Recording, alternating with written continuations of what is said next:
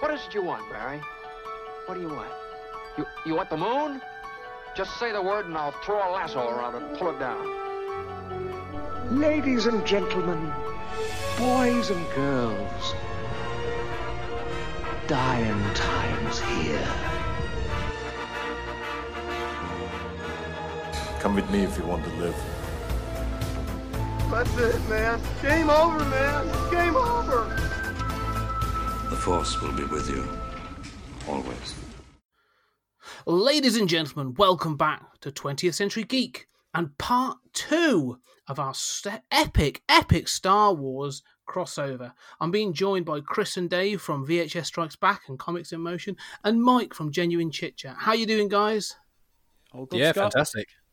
You guys all good? Are you raring to go? Absolutely. Are you excited by the prequel films? I'm going to be defending all of them, so that's going to be me talking to you guys what happened in the Clone Wars and then defending Mike's it. got his tin hat on, ready to go, and I'm armed to the teeth. It's my show next as well, so you know when you come on my show next week, you're going to see I'm going to be in really bad mood because of this conversation. This is where the split really happens. This is where you become the Trade Federation, and nobody wants to talk to you. Before we start, there, guys, I just got to say, Misa, so happy you are all here. Okie day. That's right. Yeah, That's a good impression. that's right, ladies. You've been and gentlemen, working on that all week, haven't you? Not just a week. Whilst I've been walking the dog, I've had some really interesting looks. So, guys, let's sort of start. I'm going to go through all of us, and we'll sort of talk about how we first felt when those trilogies hit. So, 1999, we obviously had the first one, Phantom Menace. We were hearing things about it. I remember seeing photos, and all this stuff was coming out. So, Dave, how did you feel when you first knew about Phantom Menace, and what were your thoughts? I was so excited.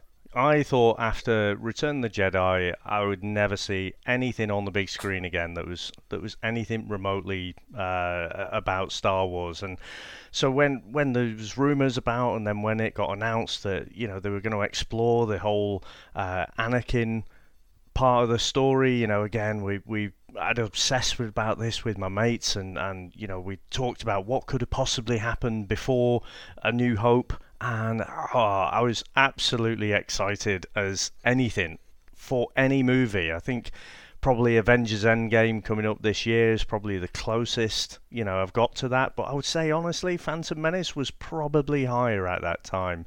And, do you want to go... do you want me to tell you how I felt after, or should we get onto that in a bit? Yeah, we'll get onto that in a minute. But I think that's it. It's just the feelings first. So, Chris, what about yourself? How were you feeling? I was really looking forward to it. Obviously, Ewan McGregor was in his infancy as an actor. I remember him from a show called Lipstick on My Collar, which is a proper old school Channel 4 one from the early 90s. And obviously, he'd been in a couple of other movies around that time. So it was sort of like his biggest break more than anything. And with it being Star Wars, I was all in. Now, I never went to the cinema to watch it. I got a dodgy copy on video with The Matrix. And to this day, I said this to Dave. I told this story to Dave when he heard this loads of probably bored out of his head, that the dodgy copy, I thought the pod racing was because it was a dodgy video, pirate copy, and it wasn't. So that's how I remember it. I remember the game for the N64, which I've actually got some left. I've never actually played it since I got the N64 back. But yeah, it was always one of them things. It was a proper pop culture moment in my life. I think that's a really good point, that this was like a pop culture milestone. I think that's one of those things that is going to come up when we talk about this, is that the hype around this was incredible. I remember seeing things in like mainstream newspapers and things like that this was going to be the biggest thing ever. It really was like a major thing. Yeah. But so Mike, you obviously you were a little younger than us. This is your first trilogy. Yeah, this is your first trilogy. So how are you feeling when Well, the problem is to obviously age myself in this. In 1999, I was 5. Oh my god! So, in brutal honesty, when you guys were old. like, yeah, I know, sorry guys. I've got a grey moustache if that helps. So my facial hair for some reason thinks I'm like a 60-year-old man. So that helps. Some people have thought I'm 40, so they've met me and gone. They think, like, guess my age. Oh, I think you're 40. Oh, fuck! Come on, like, but I'm not. With Phantom Menace, the problem is with me is obviously as I am of essentially the prequel generation, I don't remember much about it. But my girlfriend Megan, who I've mentioned before, wasn't the biggest Star Wars fan, and I've kind of forced her into it. She says when she thinks of Star Wars, the thing she remembers is Darth Maul, not because of his obviously limited involvement in the movie or screen time. It's more because, just like I've noticed this time round, when Force Awakens came out, it was Kylo Ren helmets everywhere. That was like the go-to logo for the sequel trilogy when Force Awakens was announced, and I think Darth Maul's face was basically the thing which was associated with the prequel. So, in all honesty, I probably only started watching Star Wars around episode 2 when that actually was out. So when I got into Star Wars, I got into 4, 5, 6, and 1, and I think 2 as well. So it's a bit different for me. But I did go to the cinema to see the Revenge of the Sith. Sorry. So yeah, it's fine. No, it's a different generation. It's a different time. And I think it's like, for me, I think 1999 was a really exciting year. Like I say, I was 18. I was about to go off to university. I was really excited. That was a big summer for me. We'd had like The Matrix kicked it off. I remember when The Matrix came out in June, I was really excited. That thing blew me away. I was like, oh, this is amazing. This is what's going to be. And then I know like Fight Club was coming up later in the year, and then you had Star Wars. So I thought 99 was going to be a big year. And then it arrived. And if I'm perfect, I'm very much like, I see a lot of things like opening weekend or as soon as possible these days, but it wasn't so lucky back then. And I remember other people going to see it before me, and a friend of mine said, "What is it? What's it like? Is it all good?" Because we obviously didn't have the internet; wasn't as prevalent back then. Really, I didn't have, there wasn't social media things, so you couldn't just go on and just get the instant early reactions and stuff. I used to get magazines called SFX and Total Film, and that was where I got my information. I used to get them. Brilliant. But a friend of mine, he'd seen it, and all he would say to me was, yeah, I think you need to see it yourself. And I was like, I couldn't decipher. I was like, is that good? Is that bad? I don't know. Because the things I remember, like I say, Darth Maul is a really good point, because I think he has got a fantastically iconic look and they used him sparingly as well, which is really good. But I remember all the posters as well, like the little picture of Jake Lloyd with the shadow of Darth Vader, and then you had like the painted image with all the characters and stuff on. Like it was brilliant. I was all in on those kinds of things, so I was really excited going into this. But I suppose really, let's get into the film. Let's have a look. I'm just sort of I've got it here in front of me actually. You said about Darth Maul. And sort of like they use his face on the disc, like he is the sort of the face of this film. It's really bizarre how he became so synonymous with this film. He's in it for like 5 minutes. Yeah, it's got like 3 lines of dialogue.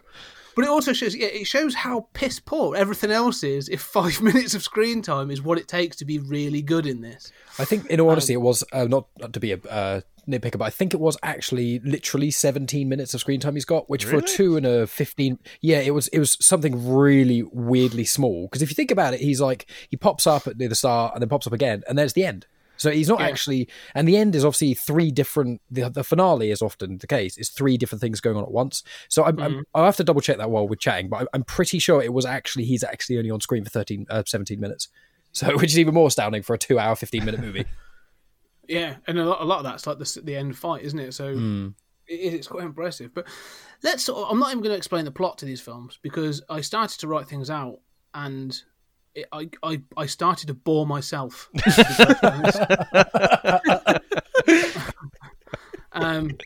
So let's get into it. The film starts, and the whole sort of like Phantom Menace is based around the idea that there is a republic, but a trade federation has separated off, and they have a stockade surrounding Naboo, and Jedis have been sent in to negotiate.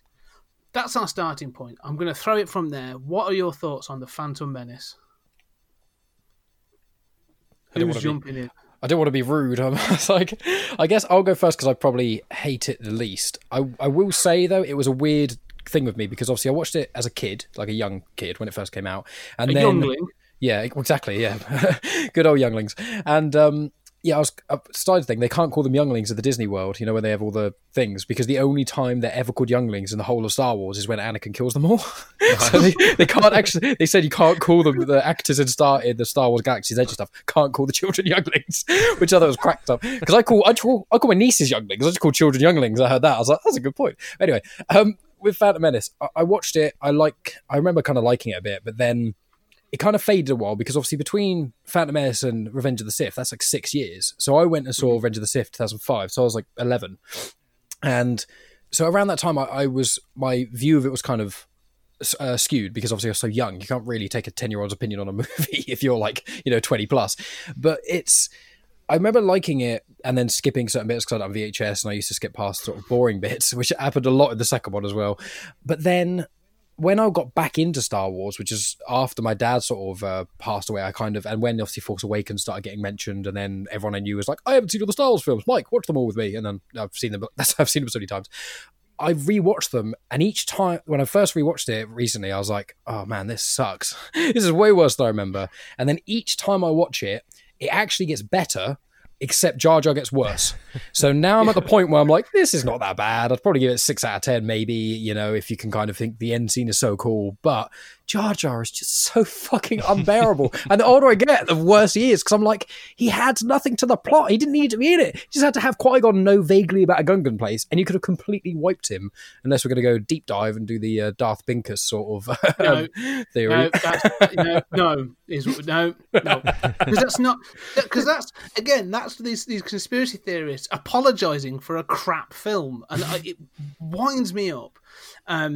Yeah, I mean, you complain about Jar Jar, but let's be honest, sort of like Jake Lloyd is terrible in this as well. So, it's interesting that sort of do you know what? Watching this time, something really struck me that I sort of knew was part of it, but really stuck out to me this time was the horrendously racist stereotypes that they seem to use throughout the film. Newt Gunray and stuff, the viceroys of the Trade Federation. The viceroys of the Trade Federation, they are so sort of like 1930s Yellow Peril. They might as well be called Fu Manchu. Like, it's horrendous. It is so bad. And then obviously you get the sort of vaguely sort of like West Indian, sort of Caribbean sort of, what they call the Gungans and all that sort of thing. That you sort of, it's just like, oh my God. Like, no, again, like, I know George Lucas he's solely responsible for this. Like, he's writing and directed. There's nobody else to blame on this. I can't find fault with anybody else. And sort of, it's just the actors have obviously gone along with it. And it's just, yeah. I think just to jump in, and then I'll let Chris sort of give his perspective. But I mean, when I first watched it, and the levels of excitement were so high, and I'd seen some negative things, from reviews and what have you at the time, but I wasn't really listening. I just had a tunnel vision that I needed to see this movie, and I watched it, and then I think I convinced myself that I liked it. At the end of it, I was like, yeah, it was good, that.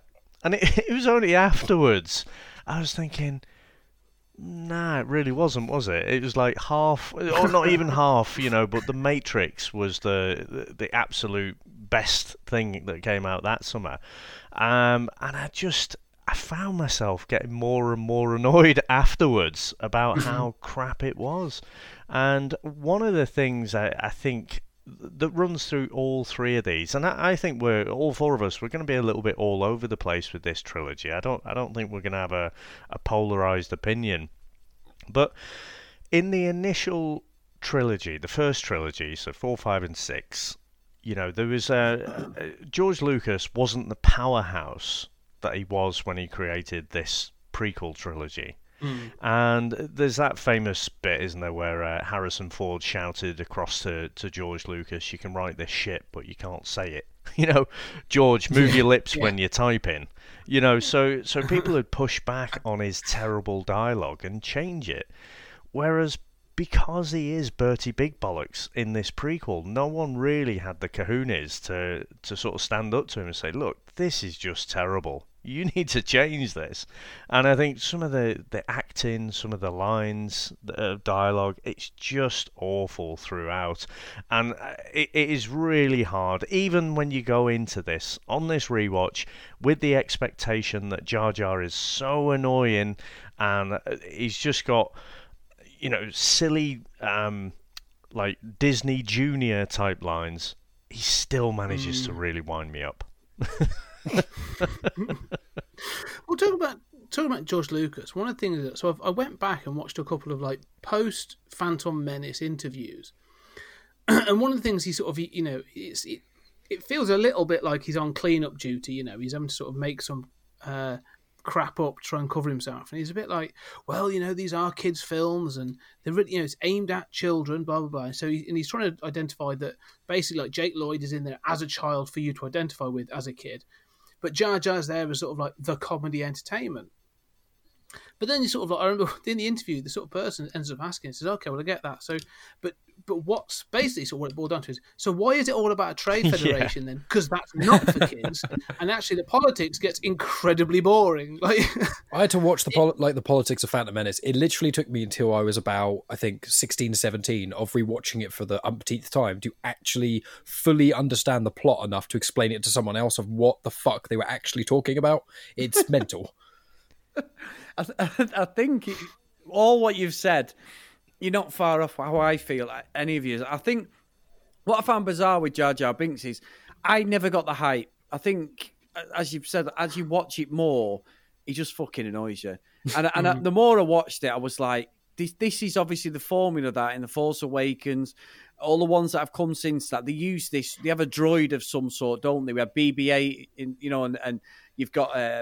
I can't think of bloody droid, but you had in oh my god, I've had a memory blank. The prequel to that could be that one as well. In Rogue One.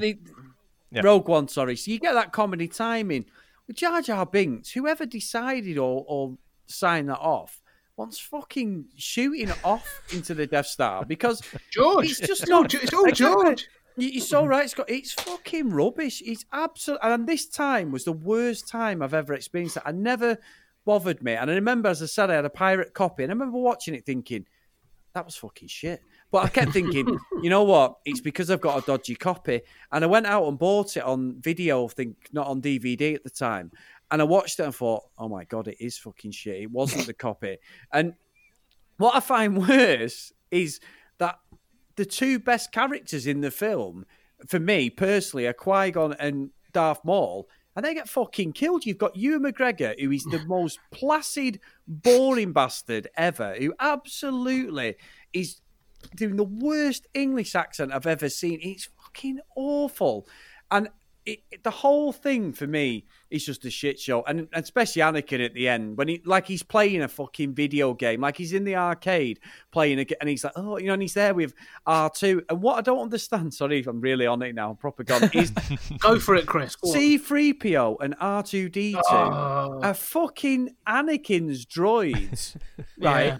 But Darth Vader just fucking doesn't even acknowledge them. There's no continuity whatsoever. Even when I watched Revenge of the Sith, I don't know we'll get onto it, I was like, for fuck's sake, someone acknowledge that they were your droid, you fucking knobhead. You know, I was proper. There was so many continuity problems with this film. I was like, George Lucas just simply don't give a fuck what people think. He really don't. And it's an abomination of a film, which I genuinely thought, watching it again, and I think I watched about 18 months ago, I thought, you know, build up to Rise of Skywalker, this is going to be great watching this again. And it's simply not. And the way they try and flesh all the stuff out, I like the feel of the original New Hope and that, because it feels barren. It feels like the rebels are having to sort of hide in little, like on Hoth and that, they have to hide. And then at the end of Return of the Jedi, puts a lot of shit in, like these worlds and planets all over celebrating. And it doesn't feel like that when I first seen one because of the budget. You couldn't expand the universe. But watching this, I was just like, this is fucking... And when that little knobhead at the end gets the droid and it gets stuck to his foot and he starts killing them all, I was like, oh... And that guy, I said to Dave, I've had pent-up aggression by this, by the way, as you can tell. It's when the guy, one of his Gungan, whatever he's called, mate, says to Jar Jar, and I was like, George Lucas, you should be ashamed of yourself. He went, Jar Jar, you in doo-doo. And I was like, oh my fucking God, that is absolutely shit. It is shit on top of shit. So anyway, that's my rant. I've been waiting for that. I was going to quickly say, one thing with the dialogue, what I want to say with Jar Jar, what it sounds like with Jar Jar's dialogue is obviously George Lucas trying to make it appeal to a child, but it actually sounds like it's more a child trying to write dialogue for an adult. Yes. It's really weird. And it's like, this isn't for anyone. I remember when I was a kid, I never liked Jar Jar Binks. And then as an adult, it's like, oh no, I fucking hate Jar Jar Binks. And just quickly before I forget, checked online, Darth Maul, total screen time in Phantom Menace, 6 minutes. Just under 6 minutes. How about that? I was wrong. I was over by half. But there you go. Sorry. No, it's good. That's a nitpick that backfired, isn't it? It made it worse, didn't it? Jesus. Nick Park, though. It's Nick Park, isn't it? Who plays Ray Parks. Ray Parks, but the voice is the guy who's Where's in Run the Fat Boy Run. Nick Park's in Wallace and Gromit. Ray Park had a real sort of like, he was, for a hot minute, you know, there was like this, and then he did X-Men, didn't he? He was Toad in X-Men. Yeah. Like, he was the thing for a bit. But, you know, Darth Maul, like 6 minutes of screen time. He was a stuntman and sort of martial artist and all this other stuff. Like, he can't have been paid much for his screen time. All his money must have come from likeness rights, because after this, I remember the Darth Maul toys, and Darth Maul appeared on all the toy packaging, and like, you know, it was all that stuff. It was all over the place. So 6 minutes paid off. It must have paid off big time for I think him. it's just another example of where Lucas just doesn't really understand what he creates sometimes and how it's going to be received. You know, because there you could say, if you took that in isolation, you would say, you know, less is more. And it kind of mirrors Darth Vader in A New Hope, doesn't it? Yes. You know, less is more in that movie. And Boba Fett. Absolutely. Yeah. But when you see, you know, like Jar Jar, it's like, nope, not less is more. More is more. Faster with more intensity. It's, you know, but I want to sort of talk about what Chris said about Qui-Gon and Obi-Wan in this film as well. So throughout the original trilogy, like, you know, the Jedi remain mysterious. Like, you know, their sort of place in the wider sort of galactic culture and sort of society remains a little bit of a mystery. But it's always sort of, I always took it that they were like intergalactic Buddhist monks. You know, they sort of like, they existed and they were warrior monks. They probably existed in a temple, but they were just sort of out there in the sort of ether and that sort of thing, you know, sat meditating on the Force or whatever. In this film, it's alluded to in every film, in pretty much every film it comes up. They are basically the bully boys of the Republic. Yeah, they're the hired muscle, aren't they? Literally, yeah, exactly. Like in this film starts where the Republic's, the Senate's gone, oh, well, they're not listening to us. So do you know what? We're going to send a couple of Jedis in to negotiate for us. And when you see the sort of the Viceroy and stuff, and he finds out they're Jedi, he shits his pants a bit. And at first you're like, oh, it's a bit of an overreaction maybe. Their response, when they hear their first response, they've been waiting for some time, but they hear a noise, and what's the first thing they do? They whap out their lightsabers. These guys have got no fear of just going, all right, someone's not, well, we're going to kill someone then. The negotiations were short. Yeah, it just, because you killed everyone. I don't know. This film started really to worry me the moment that you find out that basically they are the sort of the enforcers of the Senate. And I even recognised that when I was younger. I was like, yeah, this doesn't sit well with me at all. I don't know what else thinks. So, you know, maybe I'm reading it wrong, but I see what you mean. Yeah, I'm sorry. It's no, I get what you're saying. It is one of those things where it's a very focal point of what's going to be with this. What we talk about in this one compared to the last chat is just that George Lucas, even though he was essentially the mastermind behind obviously the originals, given all the people involved, he then was like, cool, I can do literally anything I want, untethered, got no one telling me what I can and can't do. I can write all this crap dialogue and have these weird characters in. But the one thing you'd think that someone like George Lucas would have actually made sure of is continuity. Just from hearing him talk in interviews and the way he kind of generally is, I assumed he'd be quite anal about really specific small things. And then you watch these films and you're like, did he, I think one of you guys said in the last podcast, like, did he even rewatch his own films when he made the prequels? Did he just go, nah, I remember all the details, I don't even need to look over the script. How many Jedi were there? 10,000. What? And in 20 years, all of them died, apart from like 1%, and everyone forgot about them. 10,000 people in the middle of literally the capital city of the entire planet of Coruscant, which is the entire capital city of the whole system, and the whole like universe knows Coruscant is the central point. There's a Jedi temple on the central point of the whole world with 10,000 Jedi wandering in and out of it. And in 20 years, everyone was like, oh yeah, did Jedi exist? It's like, what? Yeah, Darth Vader and your ancient religion. It's like, no, it's not. And the thing is, I say that this is what makes me laugh about these. I mean, Chris, you say about the continuity. Like, the continuity's out the window. Like, yeah. No matter what, we talked in the last episode about what order to watch these in, and we sort of mentioned about, do you watch the prequels first or the original trilogy, that sort of thing. It doesn't matter, because, like you say, continuity is so screwed up. And I absolutely hate and detest the fact that not only are C-3PO and R2-D2 Anakin's droids, he fucking built C-3PO. Yeah. He thought of everything, though, didn't he? Because at the end of the trilogy, he wiped C-3PO's memory. Like, that's what I was going to say, because I remember sort of like, and again, Mike, you'd said it, you said sort of like, well, Sith is probably the best of the three. Yeah, it is, but the bar is so bleeding low that it's like, but you get to Revenge of the Sith, and you're like, oh, okay, now everyone's basically got to be put in a position to be ready for A New Hope. And there's so much that they need to explain, and they sort of explain a lot of it in the last sort of like 15 minutes. And it's just, it's so irritating. But yeah, this film is just all over the place. Like, there's no need for either. C-3PO is actually,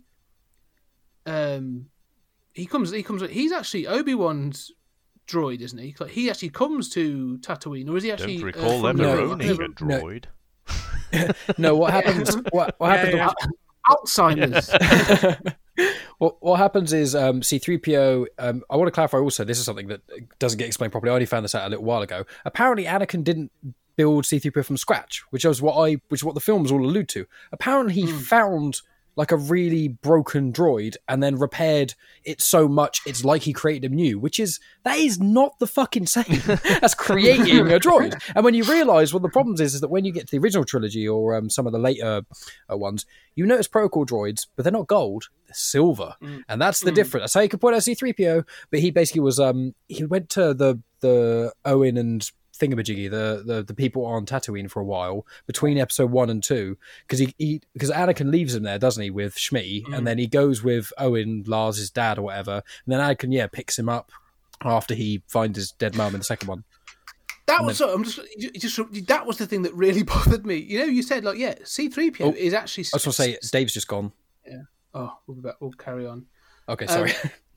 Well, no, let's hold it for a minute because I have a really good point. I really want to hear it as well. I'm really sorry for interrupting.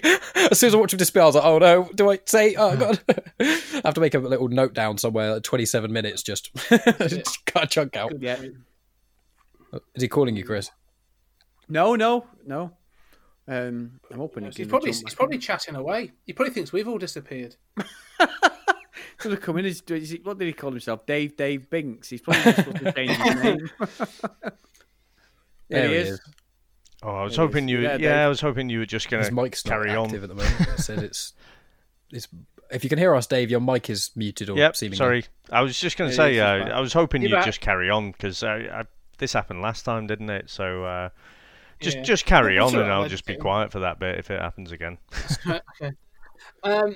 So the point I was going to make is, you mentioned about C-3PO being given to Uncle Lars and his Aunt Martin Baru between sort of episode 1 and 2. And in that, like, is he gold or is he any particular colour? No, he's like a bronzy, like dirty bronze colour. It's a dirty bronze, but it's still notably C-3PO, okay? Yeah.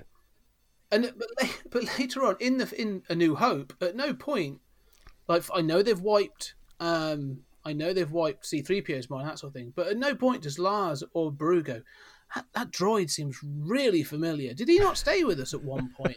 Yeah. That's a very good point. That's a great point. It can't possibly be the same one because he doesn't know the language of Bachi.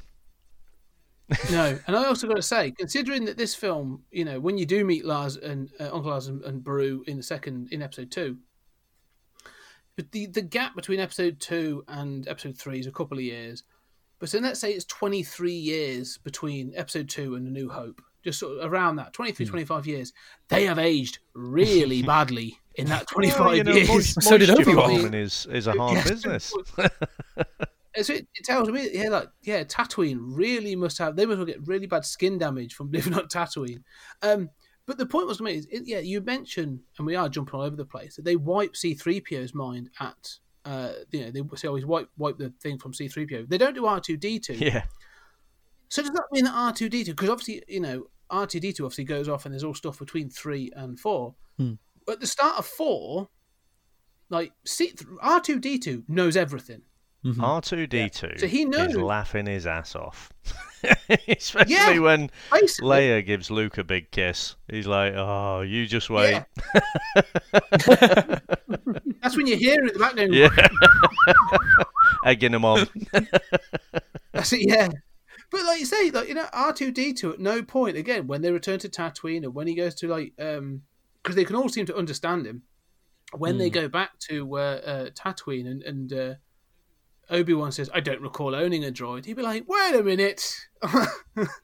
What do you mean? Like, you owned me for almost 2 decades. Yeah. Yeah. Well, also, what makes it worse is there's I won't go too deep into this because most people listening won't have known this much about it, but the Clone Wars series, just briefly, in that, Anakin's connection with R2 is so intense. Like, he's literally with him the entire time, and Obi-Wan is with Anakin pretty much the entire time, calling him R2. Like, even in episode 3, they have this thing where, they're jumping all over the place again, but at the start of episode 3, in the Land of Grievous' ship, Obi-Wan is like, you got to watch out for R2, his circuits are going, or something like that. And him and Anakin have a little bit of a back and forth about Anakin defending R2, saying he's doing his best, and Obi-Wan saying he's getting a bit old or whatever. But then, you literally, as you say, like these 5, 6, 7 years of going to war with a little blue droid called R2, who's clearly got way more stuff than any astrotech has ever got. I don't think I've ever seen an astromech droid spray oil over 2 battle droids, light them on fire with a jetpack and fly away. And then it's like, nah, I never owned any droids. So not even, this looks a little bit familiar, or I knew a lot of droids, but I might recognise this one, just the never owned a droid. Fuck off. It's fucking nonsense. I do agree. And sorry, Scott. No, I was going to say, I was agreeing. No, go for it, Chris. Go on. No. One other thing that really, really pisses me off in these whole prequels is who actually thought that nobody in the audience, forget that they're all fucking stupid in this prequel and nobody realised who anybody is. Who in the audience was actually going to the cinema and thinking, you know what? Doesn't he sound like the Emperor, that fucking Palpatine? Doesn't he sound like him? Because as soon as I saw it, I went, that's the Emperor. I was like, I just thought from the get-go, it should have been somebody completely different, as in he was just sort of shape-shifting or whatever into another character, because it's fucking ridiculous. Through the whole of the movies, you can clearly see, and all you sat there waiting for, and I remember watching thinking, go on, when is he going to change into the Emperor? It's obvious it's him. The same voice. He doesn't even change his accent or fuck all. He just does the same.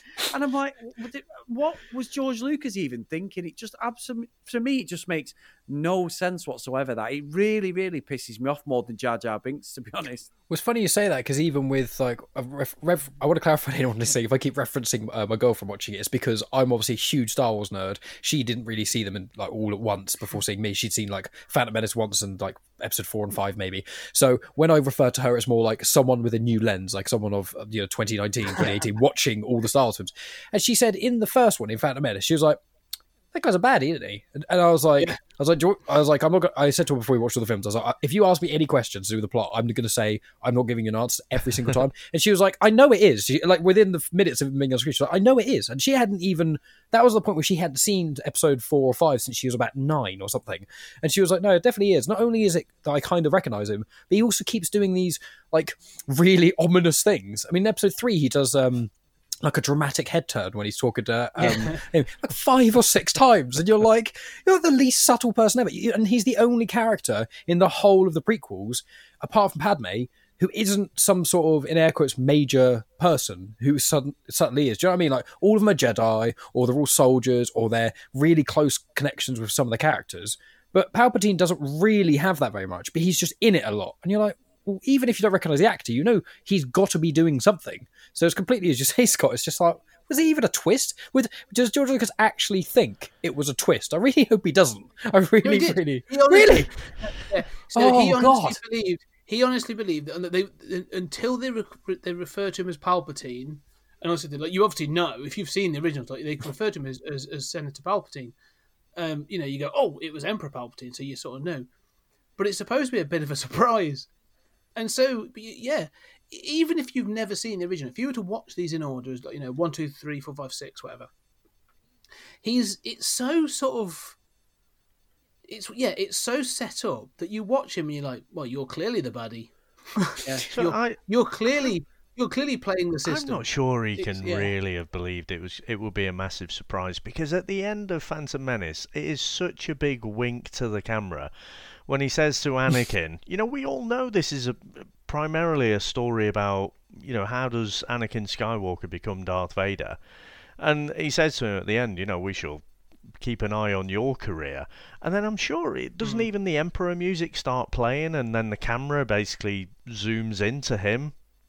I mean, he winks. Yeah, it's not like Westworld, is it? Or the recent Watchmen that's come out. There's no subtlety in really digging deep to find out the conspiracy theories. It was a massive wink. The thing is, Ian, how do you say it? Ian McDermott or something like that. As the films get on, I mean, in the first one, he reminds me. I don't know if any of you have ever seen there was a program called Yes Minister and Yes Prime Minister from the early 80s.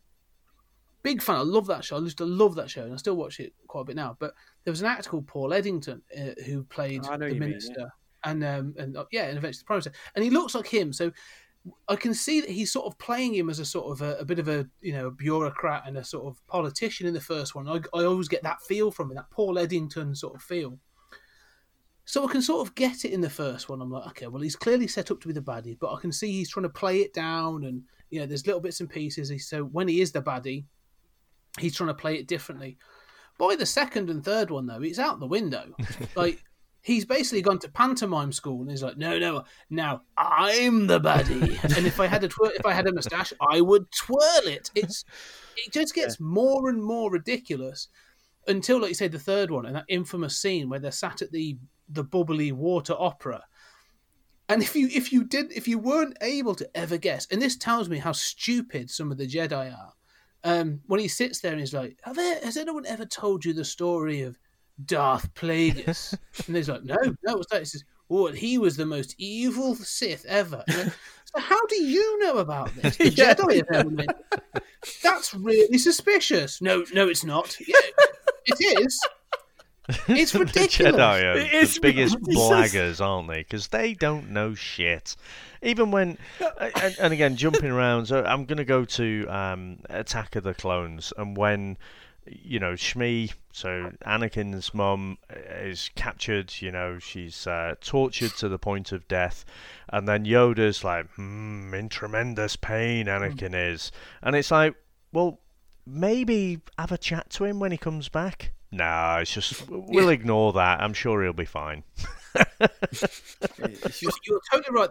It's funny you said it, because that's the one that struck me this time. Was there? So they obviously, Yoda's response is, because he obviously kills all the Sand people, doesn't he? So he actually admits it later on. He killed them, the men, the women, and the children. But when you see him sort of step out of that, so he sees his mother and she's been tortured and she dies in his arms. He steps out of that sort of Sand person's tent and he just lights the lightsaber, and then you just hear the screaming. You just sort of see Yoda sort of like, and he sort of goes, and he's obviously sensing something in the Force. But at no point does anyone sit down, because they obviously know about his mother, and go, would you like some grief counselling? You've clearly got some issues. I think we'd like to help you deal with them, because that's what the Force is for, to help you sort of reach a balance. Nope. It's basically a case of repress it. That's what you should do. Yeah. And I must admit, you do try and redeem yourself, because obviously, of going to Attack of the Clones and that, I do like Hayden Christensen as Anakin. I just think because Ewan McGregor is so poor in these first two, I'm going to get to Vengeance Sith, but I think in these first two, he's awful. He really is bad. And the way he's like, he's 10 years into it between the Phantom Menace and Attack of the Clones and stuff, and it's the way they're together. There's just nothing about them. There's no chemistry that I can actually believe that he spent 10 years training under this guy. I think he's just spent 10 years being really, really pent up and aggressive, and that's exactly why I turned to Darth Vader. Thought, you know what, this boring fucker, I'm not even dealing with him anymore. I'm off, because no matter what he does, he's either got Obi-Wan or he's got fucking Samuel L. Jackson there giving him the once-over, and every time Anakin wants to do something, he's just fucking going, no, you stay there. There's no reason for him to say that other than the fact that they're trying to make it look that Anakin's just pent up with aggression. It makes no sense whatsoever, the dynamics of that relationship. And also what I love is fucking Padme through the whole thing. In each film, we get a totally different character that Natalie Portman is playing. Every film plays completely. She might be called the same, but it's just ridiculous. And especially in the third one, when she's this loved up like teenager, nonsense. It's absolutely ridiculous. But what I found that odd in Attack of the Clones, if we moved on to that, is when she's in bed and they're trying to stop this assassination, and Obi-Wan goes, "You're using her as bait, aren't you?" And then the next minute, these slivery, weird, snaky things come in, or caterpillars, whatever they are, come to get her. And then Obi-Wan just decides to jump through a window, which is totally out of character from the whole of the Phantom Menace and the other one. Can I just say as well, stealth caterpillars? Because when R2-D2 wakes up, they hide from him, and I'm like, hang about. I know, it's fucking ridiculous. But it's the way Obi-Wan, completely out of character, just takes a Tom Daly out the window, doesn't he? And just goes after that thing that's tried to kill her. It's absolutely ridiculous. Chris, you say out of character. What I would say is he hasn't, at this point, he has no character. Because, like you say, he's completely bland in the first film. Like, he's a non-event. Like, he obviously, he's sat there because they're like, right, okay, well, we need Obi-Wan because he's got to be in at least the third one. So we'll have him and we'll make him better in the later ones. But he's just sort of there. They just sort of like every now and then he does one thing, but it's more about Qui-Gon, isn't it? Yeah. It is. He's a complete non-event in the first film. So, but I would say he's inconsistent in the second one, because they do things like, say, when that chase happens, he's just dove out of a window, as you say, to grab hold of the sort of the droid, the flying droid. And then later on, obviously, he falls into the flying car thing. And then later on, Anakin jumps out the car. And he says, well, I hate it when he does that. And I'm like, you just did that out of a window. yeah. But it reminded me of surely Jedi can't fly. I mean, again, in the... It's falling with style. The original, they're just enhanced, aren't they? And they can tap into the Force and use it. They can't just jump out of a Blade Runner style skyscraper and just have confidence they'll be all right. There's got to be a little bit of self-preservation about them. I just found I really didn't like this particular scene at all. I just want to add one last thing. And when Anakin's driving that car, it just reminded me of Back to the Future 2 when Doc Brown comes down and takes Marty to the future, and he's going, we're getting a taxi cab to Hill Valley, to Hillvale, wherever he lives, ends up living Marty, and I'm like, this is rubbish. It just reminded me of Back to the Future. I was just waiting for the shark to come out somewhere, Jaws 22 or something. It's really bad. It is. I mean, you're right. The one thing I want to sort of pull back on is Padme. They tried to build up all the other characters, and this is a trilogy, so their story arc sort of travels over the three films, and so you get sort of as Hayden Christensen as Anakin Skywalker becoming an emo, petulant prick. But let's be fair. The other thing I want to point out about Hayden Christensen, we say about Ian McDermott being the Emperor being clearly a baddie, right? When you watch all the other Jedi, so whether it be Qui-Gon through to Obi-Wan through to Mace Windu or any of the others, their uniform is like a light brown, like a beige kind of khaki towel effect kind of thing, right? Going on, yeah? Anakin is wearing like dark browns and blacks and leather and everything. I always thought that. Yeah, and it's like... Is it like, he's going through an emo phase, we'll let it slide, he'll grow out of it. But like it just continues. It's almost like George Lucas wants to hammer home, like, he is a baddie. He is a baddie. And it's like, there's, like you said, Dave, there's no subtlety to this at all.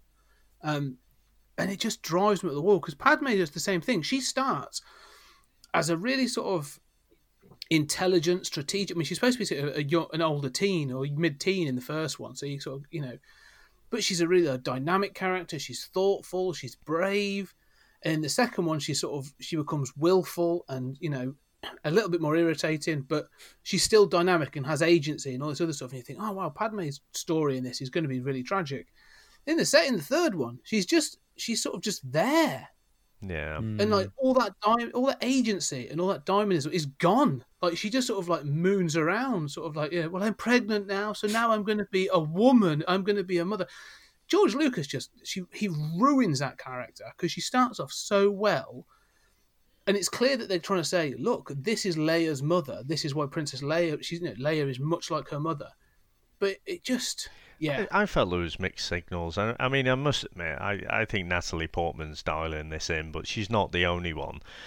But in the second one, where they're in that pit, when they've been captured by Dooku and the Trade Federation. On Geonosis. Yeah, and they're showing her, so you've got Anakin and you've got Obi-Wan, and they're tied up, and she's already, she's off, she's already escaping.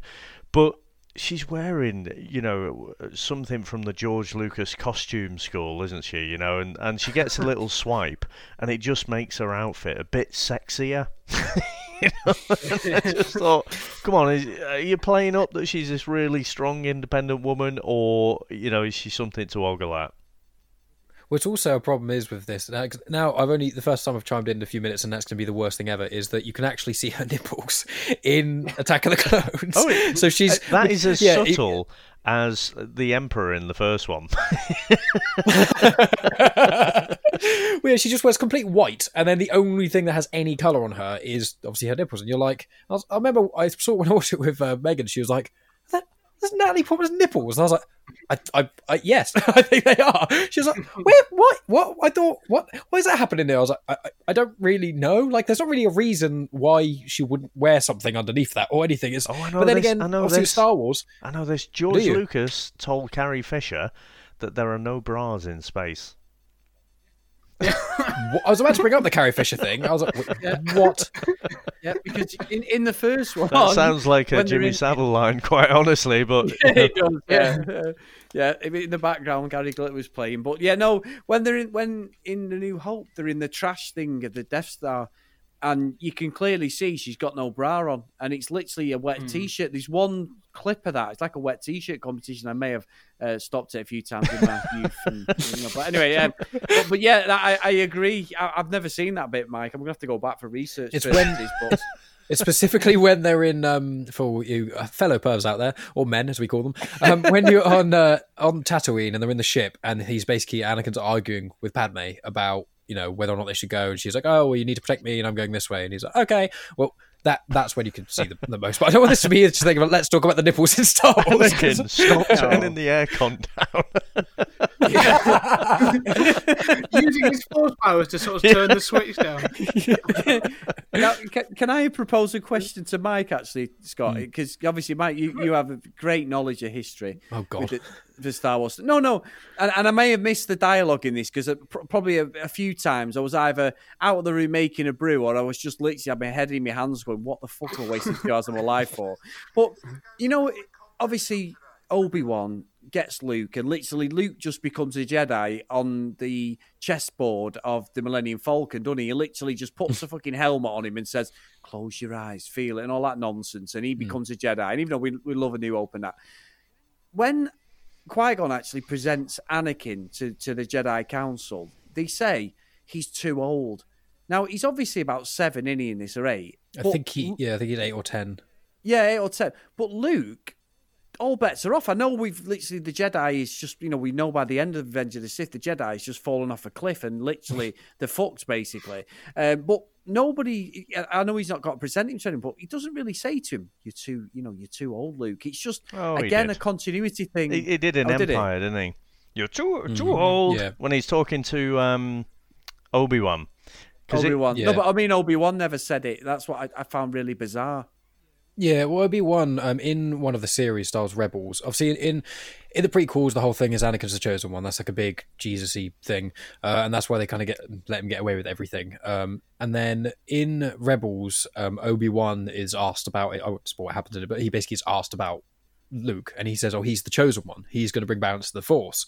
So he thinks that Luke's the chosen one, so he'll just kind of go along with it. But also a little point here is the prequel time Jedi, they are, as you guys have pointed out, they're so arrogant and they're so like they're the Emperor under their nose. And Obi-Wan and Yoda briefly touch upon this in the films, but in a couple of series they talk about it a bit more depth. But it's like they specifically had to kind of change their ways a bit. And Yoda does kind of say it a bit on Dagobah, where he was like, essentially the way we used to do things is wrong, because we used to blanket say, you know, this person's too young, you don't talk about the dark side. It's the equivalent of basically being celibate now. It's like if you go to it's like basically saying, don't say bad things, don't think bad things, just don't do bad things. And when, you know, Yoda and Anakin talk in Revenge of the Sith, and Anakin's like, I've been having these bad dreams, I'm really freaking out, I'm getting really close to, you know, bad stuff. And Yoda goes, whoever dies, just learn to basically deal with it. And it's like, that is not helpful. That's one of the reasons why, and that's why obviously Yoda says he failed and all that sort of other stuff, because they kind of very subtly, ironically, touch upon how they kind of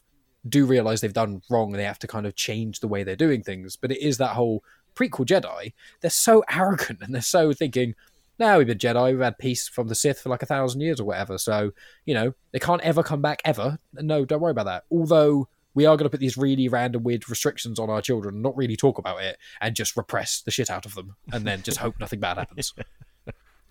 Yeah. I don't know if any of you have seen the musical Book of Mormon. Or oh yes, love it. There's a song in that called "Switch It Off," which is all about that. Which is about turn it off. You know, it's about repressing your thoughts and just not thinking about it. And that's just it's sort of like it's the book of the wills. Basically, is now what it is. That's what they do. They just turn it off. I think. Sorry, go on. Go on. I was going to say, I totally agree that the Jedi in these films are. They are, you know, I struggle to see them as the good guys throughout because of that arrogance, especially people like Mace Windu as well. That they never come across as, you know, as benevolent or anything like that. They are just sort of like these bully boys, and this arrogance of the Jedi Council that continually comes through, and more so in 2 as well through the Clone Wars, and in 3 as well, when they keep making these decisions, these arbitrary decisions. Like in 2, you find out that a previous Jedi has just gone off and ordered the creation of a clone army.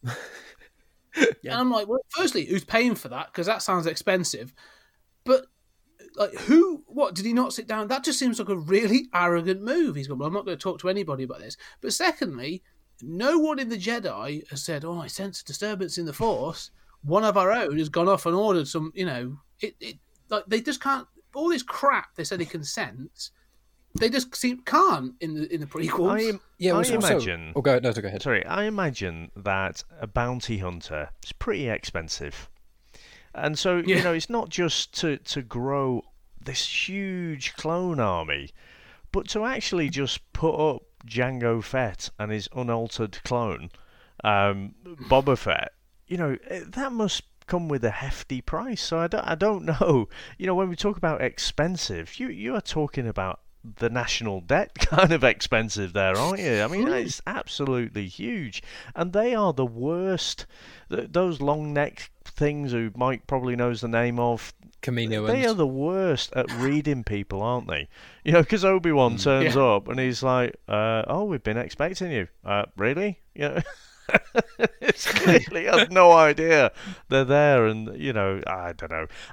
One thing I just want to say as well, with the originals, and certainly going back and rewatching them, and that it had this authentic feel about it with all the practical effects, and I think 2 really annoyed me even more than 1 because everything just looked so synthetic and fake. You know, it looked shallow, perfect, polished, but kind of, you know, you could tell it's not real, and everyone's just running around with a massive green screen behind them, and it just, I think that took me out of it more than anything. There's a scene in 3, because you're right, it's that uncanny valley, isn't it? Like it never feels It never has any weight. Yeah. A lot of the environments, especially in 2 and 3, don't have any weight or heft to them, so they feel fake. But there's a scene when I don't know where the hell they are, but they've I think it's when they've just saved the Chancellor, and they return him to Coruscant, and he goes off, and you've got Padme hiding in the shadows, and she comes out to speak to Anakin.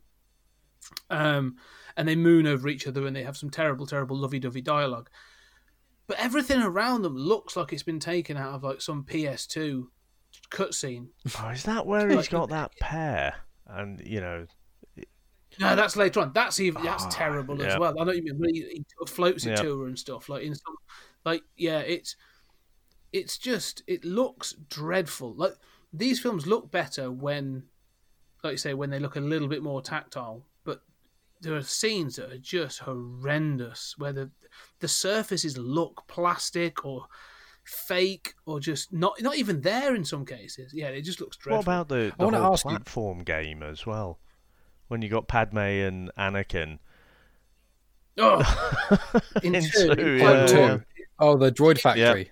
Oh, it's terrible. That's terrible. Forgot about that, Dave. That is proper old school gaming. That it's really bad. And the fact that the amount of coincidences and things there they just get away with just not getting killed or melted is ridiculous. It really is. The end bit, George Lucas, again, he should hold his head in shame for me, because I was watching thinking, this is fucking wank. It really is bad. It really is bad. I wanted to ask you guys, I was going to say I've got some opinions on episode 2 because I haven't really voiced them yet. I'm waiting for you guys to cool down. But I want to know what your opinions are before I forget. In episode 1, after, I think it's 2004, they remastered Phantom Menace and they changed Puppet Yoda to CGI Yoda. Now, I think I know what you're all going to feel about this, and I think I'm going to feel opposite about it. But after rewatching them and seeing original, like, Puppet Yoda in the new one, when he's a Force Ghost in episode 8, and also in the originals, I think he looks the best there. But when I see episode 1 Puppet Yoda, he does not, in my opinion, he looks better CGI, because that puppet doesn't look almost anything like actual Yoda from Dagobah. I know it's several years apart, but he looks so weird. Yeah. It looks unfinished. I agree. No, actually, looks like a parody of himself. Yes. Yeah. It's no, I agree with that. It's fixing something that's terrible with something slightly less worse. Do you know what I mean? It's something that's like, okay, it's still crap, but it's not as crap as the sort of the half finished puppet that they seem to have they used the first time. I remember that being a thing though. When they were doing it, they were like, we're keeping some practical effects and Yoda will still be a puppet. And when you see him on the screen for the first time, I'm like, I really wish he wasn't. It's dreadful. It's funny because I think Revenge of the Sith, as much as I absolutely say I'm not a fan of Yoda one bit, I don't mind him in Revenge of the Sith because he's CGI'd in. With the fight with the Emperor and stuff like that. I don't mind his character in that one. But no, I've not really noticed that, to be honest, Mike. It's never... Probably because I watched the dodgy copy originally, but I genuinely never really noticed that. And as you know, I'm not a fan of Yoda anyway, so I probably just was rolling my eyes or something at that point. And I know that's sacrilege because he is the man, isn't he? But you know what I have a problem with, guys, right? And I love Star Wars. I genuinely do. I'm not just saying it. I've said it in the last one. I do love Star Wars. But I just find it really bizarre and it's almost a fetish-like thing that they have to call each other master. Because I just think I cringe when Anakin was saying to Obi-Wan, "Yes, master," and I'm like, "But it just sounds fucking creepy. It sounds like some snuff film from the 70s or something." To me, it's just not right. It's just not right at all. Universe, it's kind of the equivalent of saying "sir" in a sense. It's kind of that. I know. Yeah, I agree. I don't disagree that your opinion. Obviously, I'm just saying in universe, calling any Jedi a master is kind of like calling. Yeah, a knight, sir. That's obviously clearly the reason, because Jedi Knights and shit, and obviously a lot of British influence into Star Wars things. But yeah, I think that was kind of the point. But I do get what you're saying. In the original, I know they're 4, 5, and 6. Obviously, you don't get that because Obi-Wan gets taken out within about half an hour of the start of the movie. But in this, I just find it really fucking creepy and bizarre that you've got Obi-Wan saying to Qui-Gon, yes, Master. And then he's telling him something and he's going, you're right, Master, yes. And I'm like, have you got no fucking opinion of your own son? Do you know? And then when Anakin's saying it to Obi-Wan, it's ridiculous. And then Obi-Wan says, he's like a brother to me. Is he fuck? He's not. Nonsense. It really, the only one they can call Master is Yoda for me. Everyone else is not a master. I'm sorry. I'm proper shitting on it. I'm really sorry. But I genuinely, I'm watching it thinking, this is just fucking weird and creepy. It's like a dominatrix type situation all the way through in these three. It really is weird. Lucas, I don't know what he's playing at. Well, I think the thing with Lucas was he was obviously going for, originally, he was sort of tapping into a lot of like samurai and Japanese Edo era sort of like mythology, wasn't it? That sort of thing of the sort of that has a lot of master and servant kind of thing in that sort of thing. Unfortunately, as you say though, it sort of becomes so overdone that it starts to lose its meaning a little bit. Really, like it's a bit like how easy is it to become a Jedi Master? They make out it's really difficult, but it seems like everyone can do it. So it feels a bit like it has no purpose. Not everyone that sits on the council gets Master. Anakin didn't. And I think you're right, Scott. I think I know it's a bit of an outrageous statement I've just made, probably, especially a lot of Star Wars fans. But I think as well is the situation with Anakin. There was no logical reason for him not to be on the council other than to turn him into a heel, i.e. a bad guy, because it was just Samuel L. Jackson's character. What's it called? Mace Windu. Mace Windu, Windu, just being a cop, basically, isn't he? He's just got to be in his bonnet. And if they do have these feelings about Anakin, which obviously Yoda alludes to, and this conflict in him and all this, then surely they shouldn't have carried on with his training. They should have said, hang on, this guy's a bad apple. Let's fucking... I know I'm really going over the top now because he's already done and dusted the movies and stuff, but it's just these loads of things staring him in the face. And like you said, Dave, the one thing I think, Dave, and I'm not just saying this because you are my tag team partner when it comes to podcasting, is what you said about Luke. And that's the one thing why the whole continuity thing goes out the window. Is the fact that it's like, he doesn't know it's his fucking son, but his second name is Skywalker. And that stuck with me when we did it the other week. And I think I'm happy to mic drop it and go, you know what, Dave, I've got the fuck all else to say because that is the worst bit. Oh, he's living with brother and what is it? My half brother and his wife, down on Tatooine, and he's called Skywalker. What are the chances? It's like, come on, it's absolutely nonsense. I just think, Dave, for me, that just made me chuckle because I'm like, there's nothing to come back from. George Lucas was sat with a room full of writers or yes men and yes women just going, yes, that's a great idea, George. Everyone's probably going, fuck me. He's going to. I don't think there was. Chris, I don't think there was a writer's room. If there's one, he may have had a mirror in front of him and just like, George, you said you're going to do this, George. Oh, well done, George. I'll just pat myself on the back. That's what I think it is. I think there's nobody else involved in this. Because someone else, like you say, someone else would have just gone, this is crap. Like, this is utter. The phrase you use a lot, I realise, is utter bobbins. Like, there is no sense to some of this. Because the one thing I'd say is, I'm going to try and draw out a positive in a minute, but the other thing that really pisses me off about this is the true. Just the way you said that, sorry, Scott. It's just literally. I'm going to go on the positive in a minute, but you know what really pisses me off? Is okay, sorry. I've got to get through this. I've got to get through this little anger moment to get to the positives. In fact, it's something that maybe if Anakin had done, he'd have probably been better off. But to work through this is this desperate need he has to shoehorn in cameos of all these future characters. So, like in the first one, you get like Jabba the Hutt's there, and obviously C-3PO and R2-D2, and you've got those, fine. And then they sort of in the second one, they're like, okay, we now got to work in a character that's going to become Leia's parent, so we've got to have an Organa in there, so we'll make him up. Who else are we going to have in? Okay, well, eventually we're going to have Chewie bleeding appears out of nowhere in the third one, and gives Yoda a piggyback, which, and he knows it. Yoda knows Chewie and refers to him as my old friend Chewie. And I'm just like, what?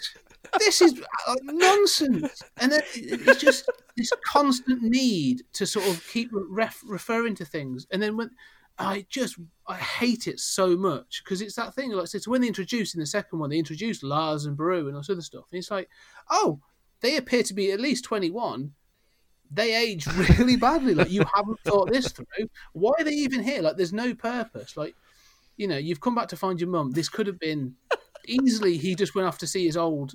What was his old master called? The guy who owned him when he was a slave. Watto. Otto. Yep. Watto. Yeah, Watto. Another terrible racial stereotype. But let's not get into that. But yeah, he could have easily said, "Oh yeah, she was off with this person I sold or whatever, but I hear recently she was taken by Sand people. She'll have been killed by now. Boom, fine. That could have been it." But they had to shoehorn in the rest of it, and it's George Lucas sort of like, well, they don't seem to like the new stuff I'm doing, so I'm just going to force this other old crap down your throat just to remind you of why you seem to like these films, and it just makes them worse. Working for Watto though, they were slaves, but it didn't really seem that bad. I mean, they had their own place. Single mum. Yeah. Had her own pad there. It seemed to have plenty of space. Could have loads of guests in there. I didn't think it was too bad. Fair enough. Well, and when he came back, to be he's trying to be. "Ooh, Annie," he's sort of welcoming and stuff. So again, just awful for me. So sorry, Mike, I cut across you there. No, that's fine. Not a problem at all. What I was going to say with a lot of sort of with the shoehorning in and things, and a lot of what sort of Lucas was doing, is one of the biggest problems I have with films that are prequels. Like, obviously, this is probably one of the big reasons everyone has problems with prequels now. But the problem is like, one of the big things I love about the new trilogy is I don't know what's going to happen, especially with Last Jedi. Without getting too much into that, it was very unexpected, all these things that happened. But plot has to be quite an important thing. And the problem is with the prequels, as you guys have kind of said, I think Scott said as well, is like the first one is kind of pottering around, there's not too much. The second one, it's a bit weird. But then the third one, it gets like halfway through the film and then they go, oh shit, they were meant to be no Jedi. Well, okay. Let's solve every single problem in the space of about half an hour. And I love Revenge of the Sith. I want to clarify. It's a very, very flawed film. I do love it. But it's just like, with prequels, they write, especially George Lucas didn't help himself. With a prequel, you have to be so careful and so specific about what you do and do not put in. You got to make sure this, you got to make sure that, all these sorts of different things. And then it almost seemed like the prequels were like almost better technology, almost had better this. Everything looked a bit brighter and nicer. And I know the Empire being a part of it and things, but it's like, it just seemed really odd that they have all this Republic and the Clone Wars battles, and there's a massive battle in the start of episode 3, and all the ships look amazing and crazy. And then you go to the Empire. And I know that TIE fighters and stuff, obviously they are really cool, but they do look like downgrades, which kind of, it doesn't help with the trilogies all feel so different, because they're all so... It's meant to be, 3 eras of the Star Wars universe, but it ends up just being this weird... The middle one was like the perfect one. The first one just went completely off the rails, and now the newest one was way too safe and then way too off the rails. It's like, there's no...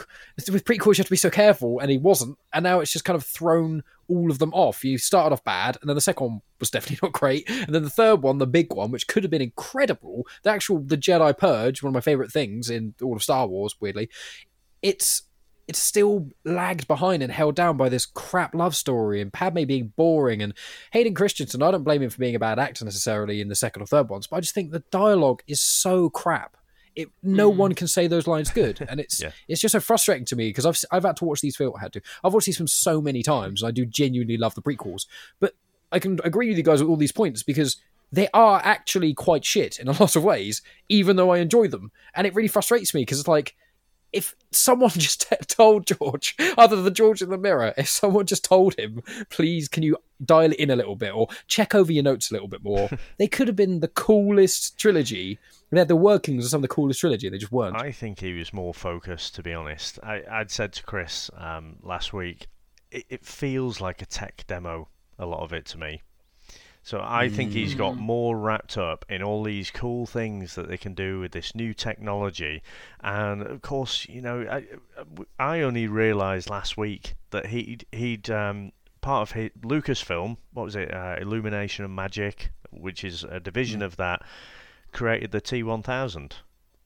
And I just think a lot of this was designed to just show, look at all the things we can do. Even in Phantom Menace, when you've got the droid army, at the time, this is 99, there was nothing like that. Getting so many different moving parts and everything on the screen.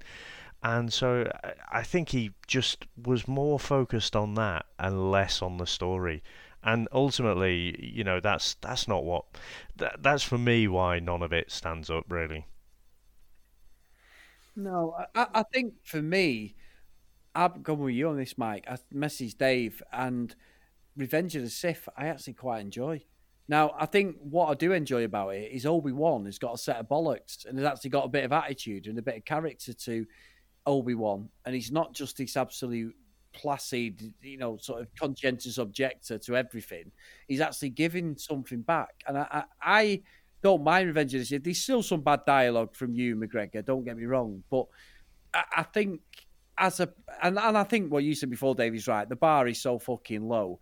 I think the best thing I could say probably about the three of these films is watch them and then watch the new Open That, because the new Open That will just become masterpieces. Because they're not good films at all. But I do think Revenge of the Sith is, unfortunately, it's the best of a bad bunch. But again, there's stuff wrong in that. There's stuff that's just going on. And Natalie Portman, as we said before, Padme, and you said, Scott, it's ridiculous. And even Ewan McGregor, Obi-Wan, his whole character and demeanour has changed. I know it's a few years after he has to grow a beard to look slightly like Alec Guinness and that, but my God, they literally change everything. It's like George Lucas gone, oh shit, everyone's kicking off, right? I need to do this, this, and this. And they just like 180 the characters.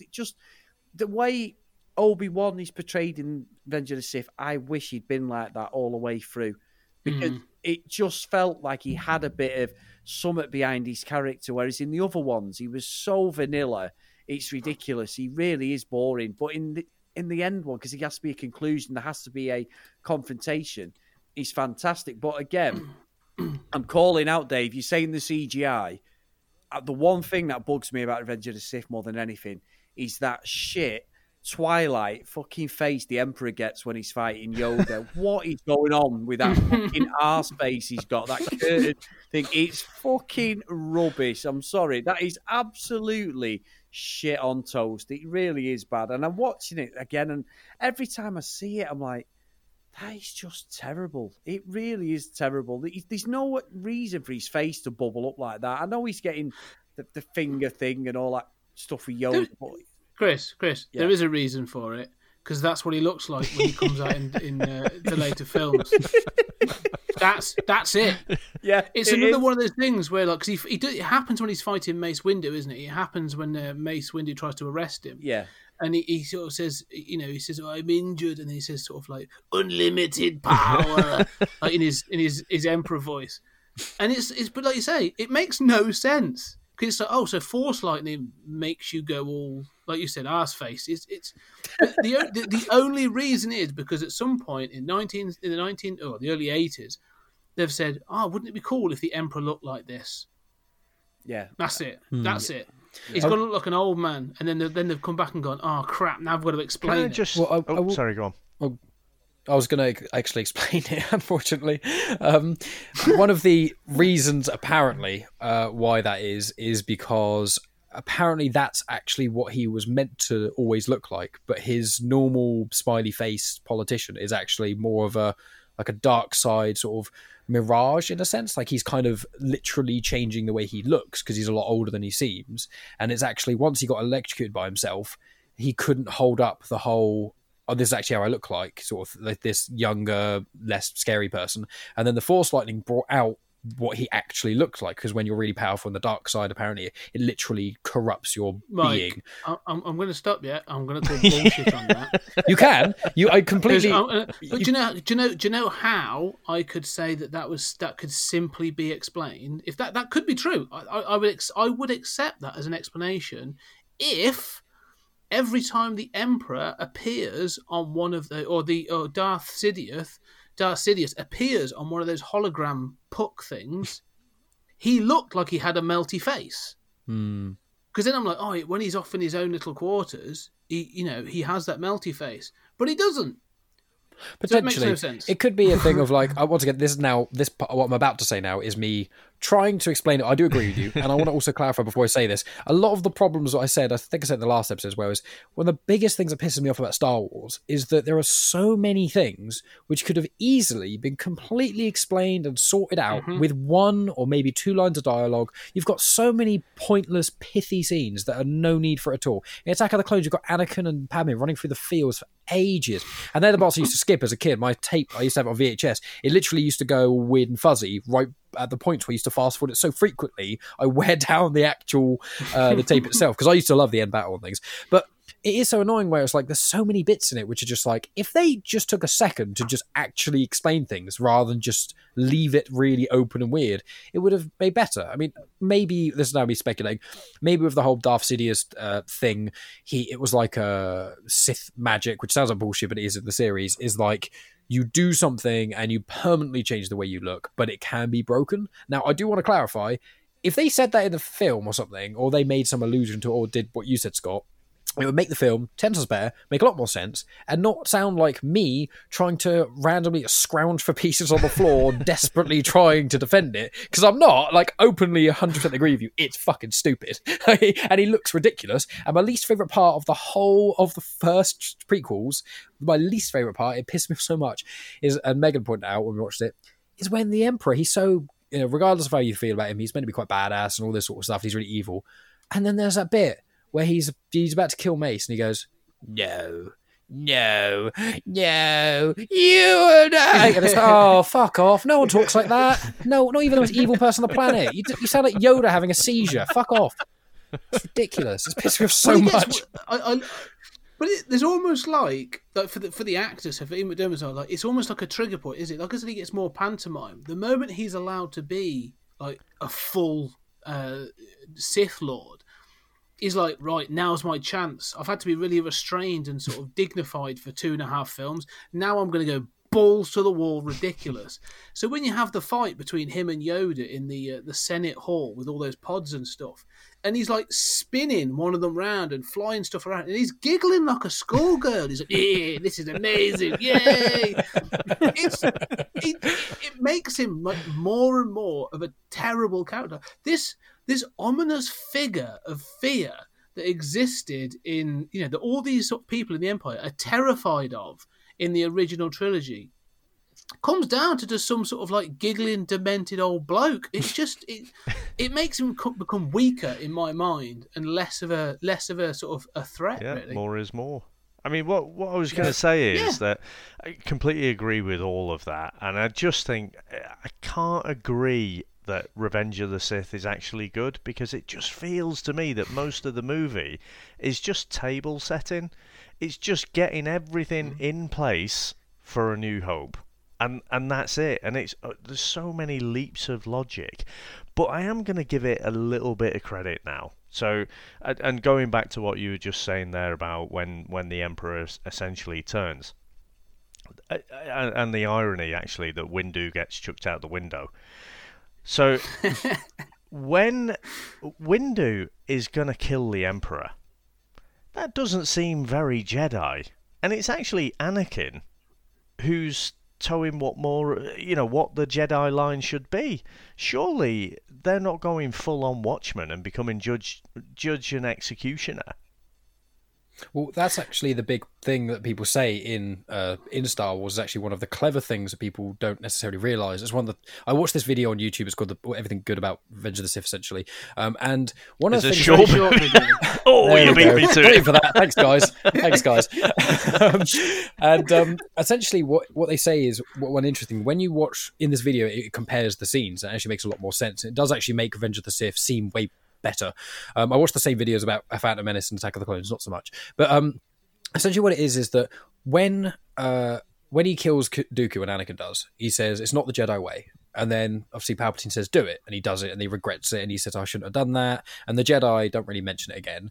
But then obviously the whole thing is Anakin's kind of he's thinking he's losing his wife. He's feeling a bit disillusioned with the Order. They say he can't be a master, so he feels like he's being isolated. He's then being told basically his best friend, who isn't Obi-Wan, who isn't really his friend anyway, but his best friend Palpatine, he's being told to spy on him. So way he's looking at is basically going, oh shit, where do I turn? I've got my code. I've got the Jedi code. I'll stick to that my best, even though I've fallen off it once or twice. Obviously, Attack of the Clones. But it's like, try and stick to the code. Try not be bad.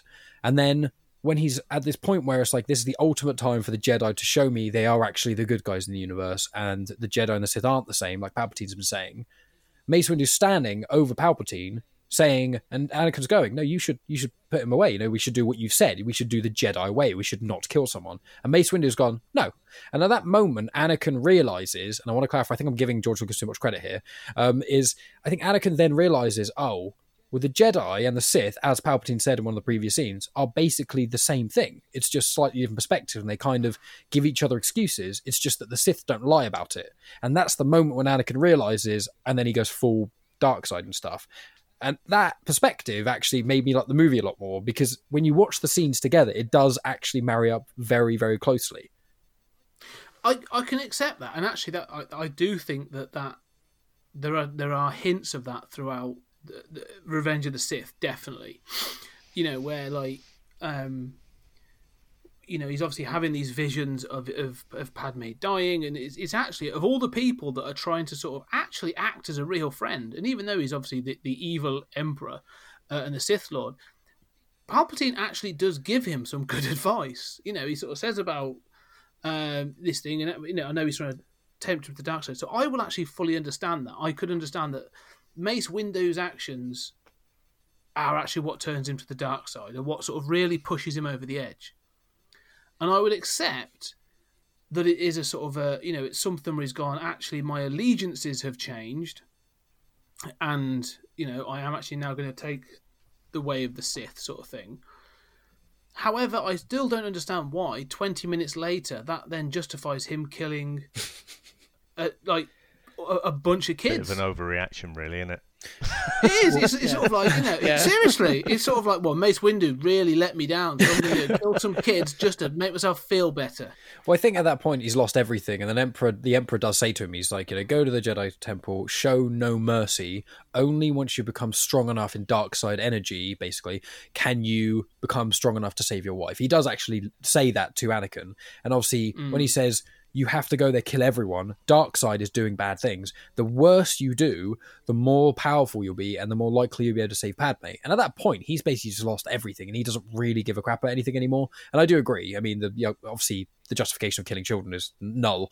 But to be fair, Palpatine does actually say before he does that, show no mercy. Only when you've shown no mercy will you be strong enough to save your wife. And that's why, obviously, when he does it, it actually cuts to his face when he ignites his lightsaber, and it's either then there's a tear, or it's when he's on Mustafar and there's a tear. I can't remember which one, but he does show some degree of, I can't go back now, I've fucked up, essentially. But all this sort of shows, I mean, the one thing I will say, I don't know if it's intentional or not, but when he walks into that hall and all those kids are there, the younglings are there, and they say to him, Master Skywalker, or they say sort of, Skywalker, we can't, what's going to happen to us? And the lights, that kid, like, they must have do something, because that kid jumps. Like, he legit jumps, and he looks like, because his line delivery is awful, but his reaction to that lightsaber going on is genuine fear. Yeah. And I'm like, what did they do to like scare that kid? But you know what I would say, Scott, as well, then, guys, is in this day and age, Anakin has a very good case for actual corporate bullying.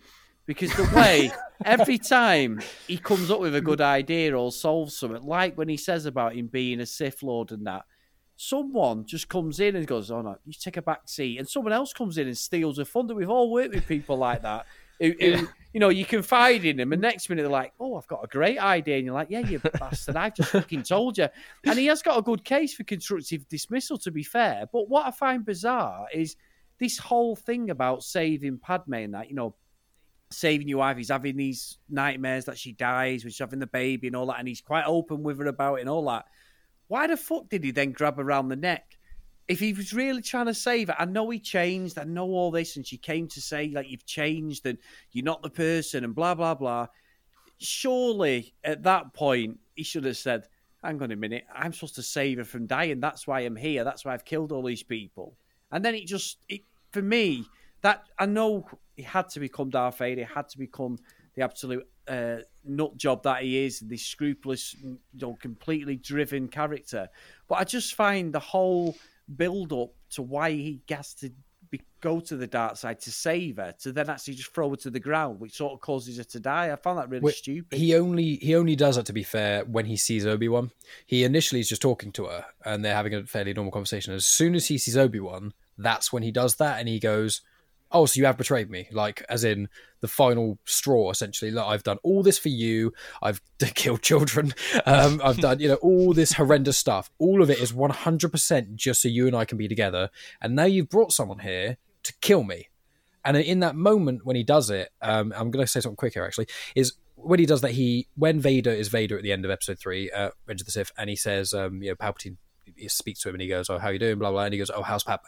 And he goes, "Oh, it seems in your anger you killed her." And then he does the horrible no bit, which let's try and forget that.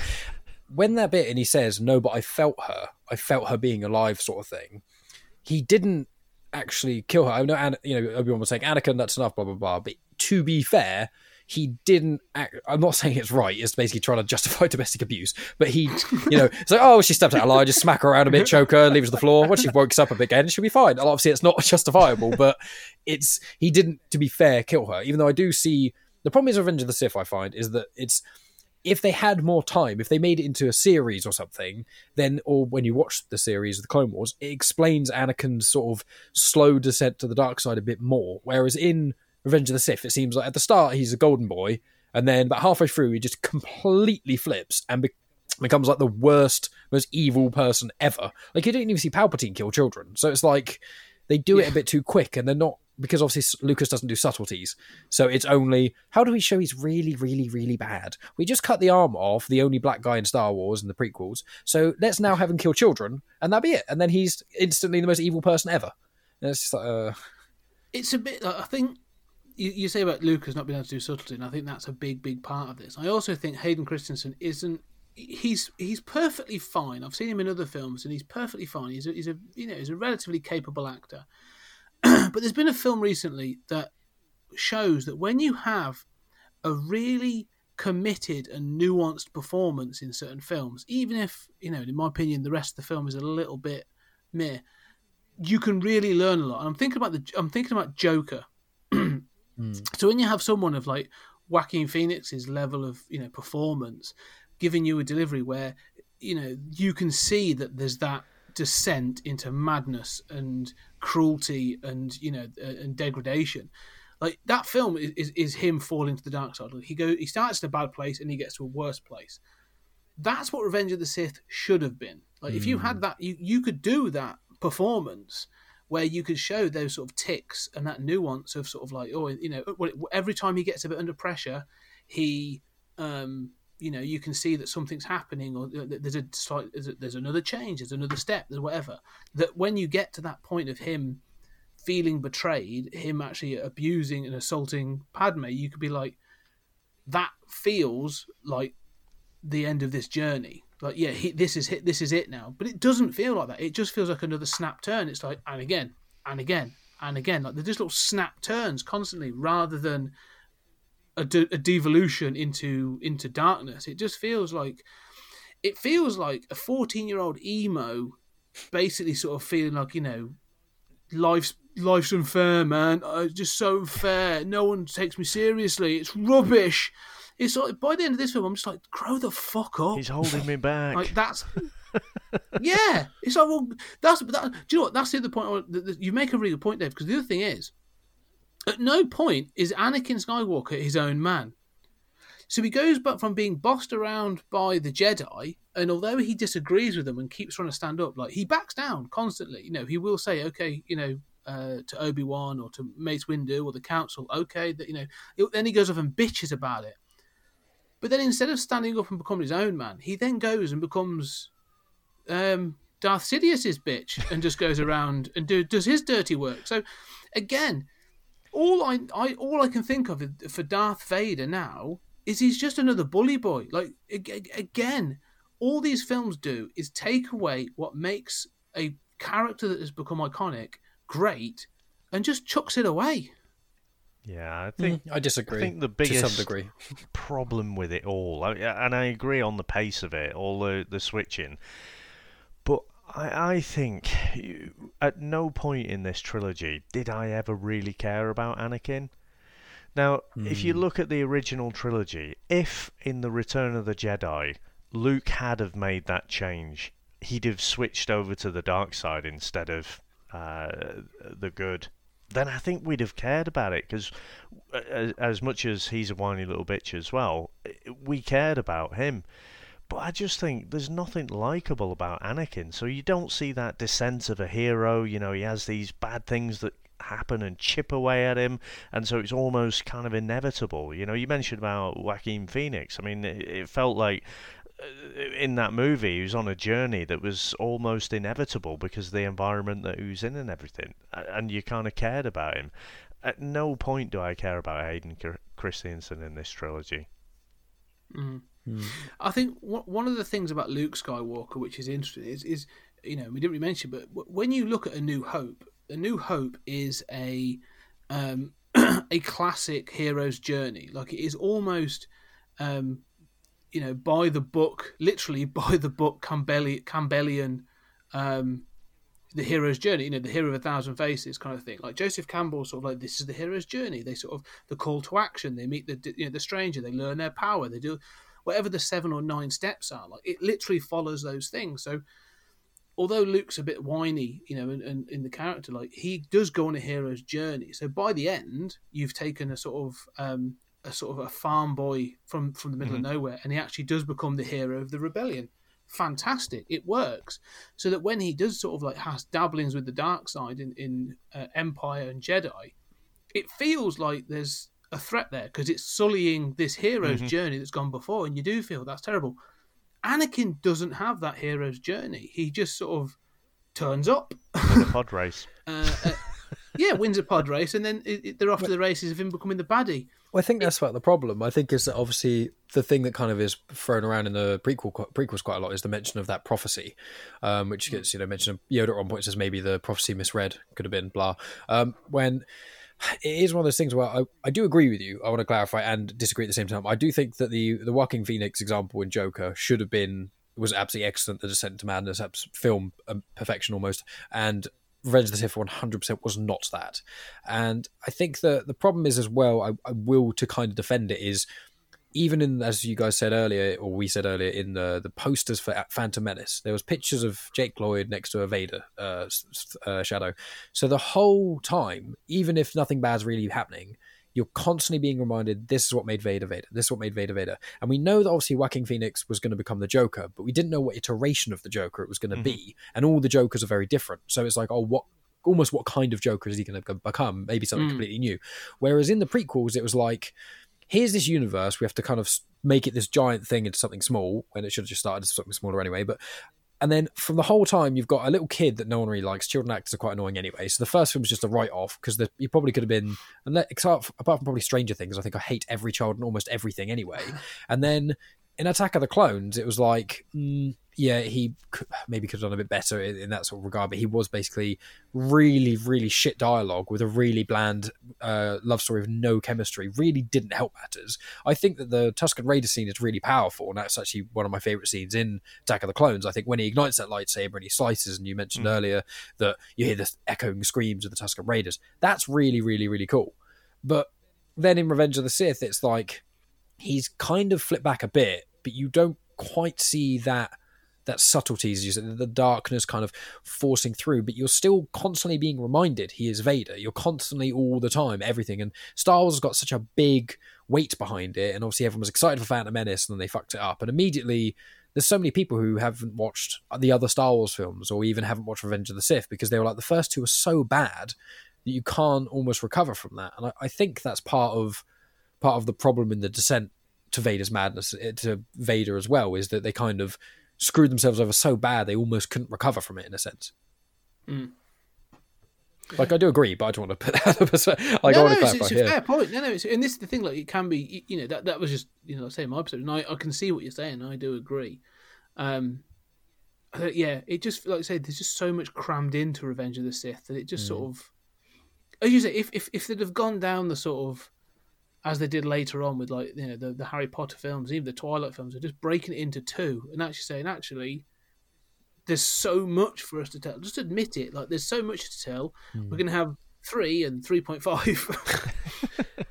Padme's dying because we can't be asked to write a realistic way that she's going to die. Do you want to know what's the most annoying Mike's part about that, explain actually? Yes, I'm sorry.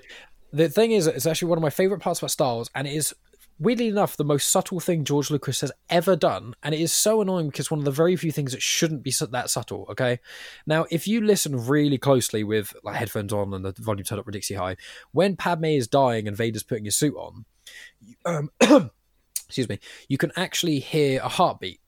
And you actually hear the heartbeat of, it's meant to be Padme, slowing down, and then it stops for a moment, and Vader's suit gets put on, and it starts up again, and then she's gone. And what the whole thing when the Emperor said, it seems like in your anger you killed her sort of thing, and when the droid person says, oh, it seems like she's just kind of given up on life. If you actually really look into a lot of the details and things, and maybe it wasn't George Lucas' intention, but it was that she died because what was actually happening was Vader's the way Vader survived after having 3 legs cut off, set on fire, the only way he survived was kind of draining force energy from Padme once he was with the Emperor. The only way the Emperor kept him alive after finding him was actually because he wasn't on any medical unit. You saw him when he was being carried around. I don't know if he had a face mask thing on a little bit, but he didn't have any IV drips connected up to him. He didn't have anything. And obviously with the dark side, it's meant to be that thing of through bad means you can either live forever or live ridiculously strong or whatever. And obviously Palpatine knew a way that Plagueis could kind of live forever or bring people back to life. And a lot of it is leaning on that. Mainly the heartbeat thing kind of swings at home for me a bit is, and the scene where it's showing Padme and then Vader and then Padme and then Vader back and forth constantly, is that him and Palpatine kind of took the energy out of Padme, which made her, air quotes, give up on life, which made Vader able to survive long enough to put the suit on. Now I want to clarify that if that was put in the film properly for an extra 2 minutes, would have changed probably most people's perspective of the whole ending of that film and would have been a really, really cool tie-in to Plagueis and his turn and the full circle. And instead, it's either so unbelievably subtle you have to dig so deep to find it, or they didn't do that and it was just by accident. Yeah, I'm going to go with that. Potentially. Yeah, accident. I would not disagree with you. It's a great theory, and I love it. I would like to quote Mike Garley. Sorry, not Mike Garley. Mike Lee Graham, who joined us on the Comics podcast, episode 50, and he gave an explanation how this tiny little Superman could actually hold up this big sheet of ice. I don't know if you remember that from Superman 3. Yep, I remember. And he gave this very detailed explanation that had come out of the comics, how Superman can actually hold these molecules together. And he just goes, and that is fucking bullshit. That is the problem. I love these films, but the biggest problem I have with them is that when I defend them with people in these sort of scenarios as well, which is completely justified, every criticism you guys have all had of these films are 100% justified, and it frustrates me because I love it so much, and there's so many pieces of the puzzle that were not put in there because George Lucas didn't fucking think about it enough and just rushed it and didn't get people to give some sort of 2 cents. And because of that, now, as I said before in the other episodes, because I read all the comics and the books and everything, it fills in all the gaps, which is cool for me, but 95% of people, if not more, who watch Star Wars don't want to see all that sort of stuff, and they watch these crap films or the prequels and go, this is so crap, why would I want to watch a series set between episode 2 and 3? Why the hell would I want to put myself through that? And then you watch them and you go, oh, these actually add a lot to the films, they add a lot of weight to them, but you have to already like them enough to actually want to do that, and it's annoying they didn't do that. Here's the thing, though. Like you make a really good point there, because I'm actually gonna. Do you remember that positive I mentioned a little while ago? I'm getting to it. We should remind listeners, shouldn't we? We're all passionate about Star Wars. But the thing is, I would say that George Lucas is an ideas man. Okay, and not all ideas people are good at detail, and that's perfectly fine. Some people are just ideas men. They'll throw ideas out, and they're brilliant ideas, but then they need a filter or somebody to sort of like refine it and turn it into a valid end product. And so when you look at sort of, I know, Chris, you weren't a big fan of it, but George Lucas and Steven Spielberg worked together and they made the Indiana Jones films. Now I'm going to ignore the fourth one, because nobody should ever watch that travesty. But I'm a bit like you. I love Raiders, Temple, and Last Crusade. Like they are some of my favourite films. And there are flaws. Like, again, I completely acknowledge that if Indiana Jones did nothing in the first film, you'd still end up with exactly the same result at the end of the film. But there's still elements of that George Lucas's ideas. There were a lot of George Lucas's ideas pushed through the filter of Steven Spielberg, and you get, to me, a classic. And I think that's the problem with these, that you don't have a filter. If he had someone, say like a Spielberg or somebody else, a Lawrence Kasdan or somebody else, he could go, look, I've got all these ideas. I've got Metachlorians, right, but I've also got Darth Maul, and I've got this, and I've got that. And they're gone, right, well, that's really good. I like that idea. Metachlorians, well, let's not do that because that sounds crap, so forget that. But do you know what? I really like this idea of what you're doing with the Sith, and right, let's tone down the Trade Federation. But do you know what? The action you've got going on here is really good, and that could have made these into something brilliant. Because there are nuggets constantly in these films that, like you say, if you scratch away, you go, there's something really good in these films. The ideas are actually really good. They're just not well delivered. Mm-hmm. And I think that's the travesty of these.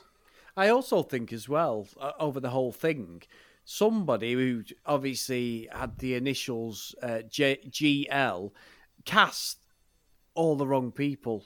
Other than, I think, Liam Neeson, for these prequels, to me, I don't think there's anybody in there who was a great actor or acts great. As you said about dialing it in, Dave, and just, I think every one of them is just taking the piss, really. They sort of think, wow, we're on a Star Wars set. Whereas you look at, I know we're in the future now and stuff, and it's around our time, but you look at Daisy Ridley and the rest of the cast there, they genuinely look happy to be on set. And I know we didn't have the social media stuff back in '99 and the early 2000s and stuff, when, like you said before, Mike, and you're right, but no one in this film looks fucking happy at all.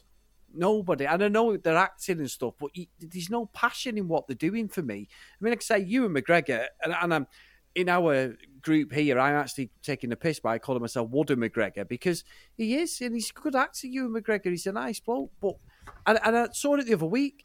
Everyone's fucking wanking themselves silly because they're doing an Obi-Wan fucking mini-series. It's like, hello, has nobody forgot how bad he is in these fucking films? Everyone's like creaming themselves going, oh my God, it's true. So fucking what? If he comes out acting the way he did, it's not going to be what everyone wants. It's, unfortunately, time is a great healer, and that will be an absolute shit show, I think, because he's not going to improve on his Obi-Wan at all. I think Kenobi, I'm excited for the Kenobi series, and Kenobi was actually my favourite Star Wars character, funnily enough, to put it in there. I'm going to shut up, Mike. No, it's fine. It's Indiana fine. Jones is Scott's favourite as well, and Chris shit all over him. So fair enough. But with Obi-Wan, I will say, when I think of Obi-Wan, I think of Alec Guinness's Obi-Wan in episode 4, and I think of Obi-Wan in episode 3. I think episode 2 Obi-Wan, I actually don't mind. But when me and Megan watched episode 2, she watched episode 1. She was like, oh, well, Obi-Wan's barely even in it. So when I think of Obi-Wan, I keep forgetting he didn't have a beard at one point because he's so forgettable in that film. It's like, oh yeah, he's vaguely in it. I know he kills Darth Maul at the end, but that's basically it. And Qui-Gon does most of the fighting anyway. But he, in the second one, yeah, he's quite wooden. And even Megan, when she watched it, she was like, I really love Ewan McGregor, but this is the worst I've ever seen him act in my life in Attack of the Clones. And then when episode 3 came out, she was like, he's not amazing in this, but he is all right, but then he's good at the end. And it's like, obviously I really like him. When I watched it when I was really young, I've kind of got this lens where I watched it when I was so young, I didn't really understand good or bad acting. And then I've kind of grown to love it, and I kind of just have like a glaze over a lot of the bad stuff in these films and things. But I will say one thing that's redeeming about the three of them is I think all three of them, in my opinion, have really, really good endings. And I know you may not agree, not necessarily plot-wise or the very, very end, but I mean, the big battle-y stuff at the end, I think the Darth Maul battle is amazing. I think the Geonosis battle, once the Jedi actually, once the creatures go in the pit and stuff like fighting, I think that's really, really awesome after the Droid Factory and shit, and the Dooku fight. And then I think that the Anakin Obi-Wan fight is one of my favourite scenes in any movie because the choreography is so good that it kind of makes up for a lot of the rest of it. But that's kind of just my 2 cents almost on those parts. No, do you know factors. What? That was my that was my positive. Oh, sorry, I stole that from you. No, you didn't, because I think you were totally right. I think the thing I'd say about these films is that I actually like Ewan McGregor. I think I recently watched Doctor Sleep, and was that good? Whilst I found it, it's all right. It's one of those films that sort of realizes it has an iconic film to follow, so shoehorns in a bunch of stuff that doesn't need to be there, but it's not bad. But he's actually really, really good in it. And I actually do like Ewan McGregor. I think he's a fantastic actor. And again, I think he was hampered by, you see it more in the second one than the third, this desire to try and sort of ape an Alec Guinness sort of accent and demeanor, and it's sort of like it doesn't do anything for him. I think it's a bit of a burden for him, and he sort of drops it for the third one and becomes a bit more sort of relaxed, and I think it really pays off. But what I would say is I think the action in these films and the choreography for the fight scenes is brilliant. I honestly think when you look back at the original trilogy, sort of those the lightsaber battles, as I think Chris, you sort of made it abundantly clear as well, that the lightsaber fight between Darth Vader and Obi-Wan in A New Hope is pitiful. Like it's just it's so robotic and wooden, it's awful. And the fights that eventually happen between sort of Luke and Darth Vader and stuff, and they're all right. They're not too bad. They're set up well, but they're a little bit lumpy in places and a little bit sort of, they're a bit. They feel a bit Errol Flynn, sort of like sweep for their legs and jump. Yeah, exactly. Yeah, that's right. Yeah, but in this, the fight between Qui-Gon and Darth Maul when he fights him on the sand, and then the final fight in that wherever it is with the double-ended lightsaber and stuff, it is brilliant.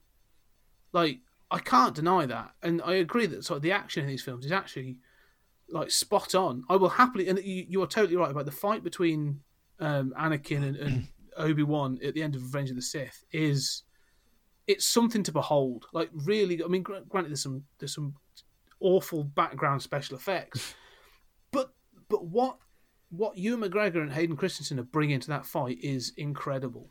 You watch the behind the scenes things, and it's like a lot of the bits they were doing literally at speed. And there's a bit right at the start where they're literally, it's like Hayden Christensen's lightsaber goes left, right, basically onto would-be Ewan McGregor's shoulders, and he's like deflect, and you watch it in real time. They haven't sped up or anything, and you're like, they actually learned to do all these things. And as you say, it doesn't look like that sort of jumping around bit. But one thing I want to flag up actually, which is my favorite Star Wars music, is actually in the prequel, is in actually Phantom Menace and Revenge of the Sith, and that's Duel of Fates. And I think that with the prequels, I think one way to look at them is kind of, George Lucas is so visual and so not script-based. If you muted the film and you just didn't really pay attention to any dialogue, they'd be pretty brilliant. But obviously, that's me being over the top about it.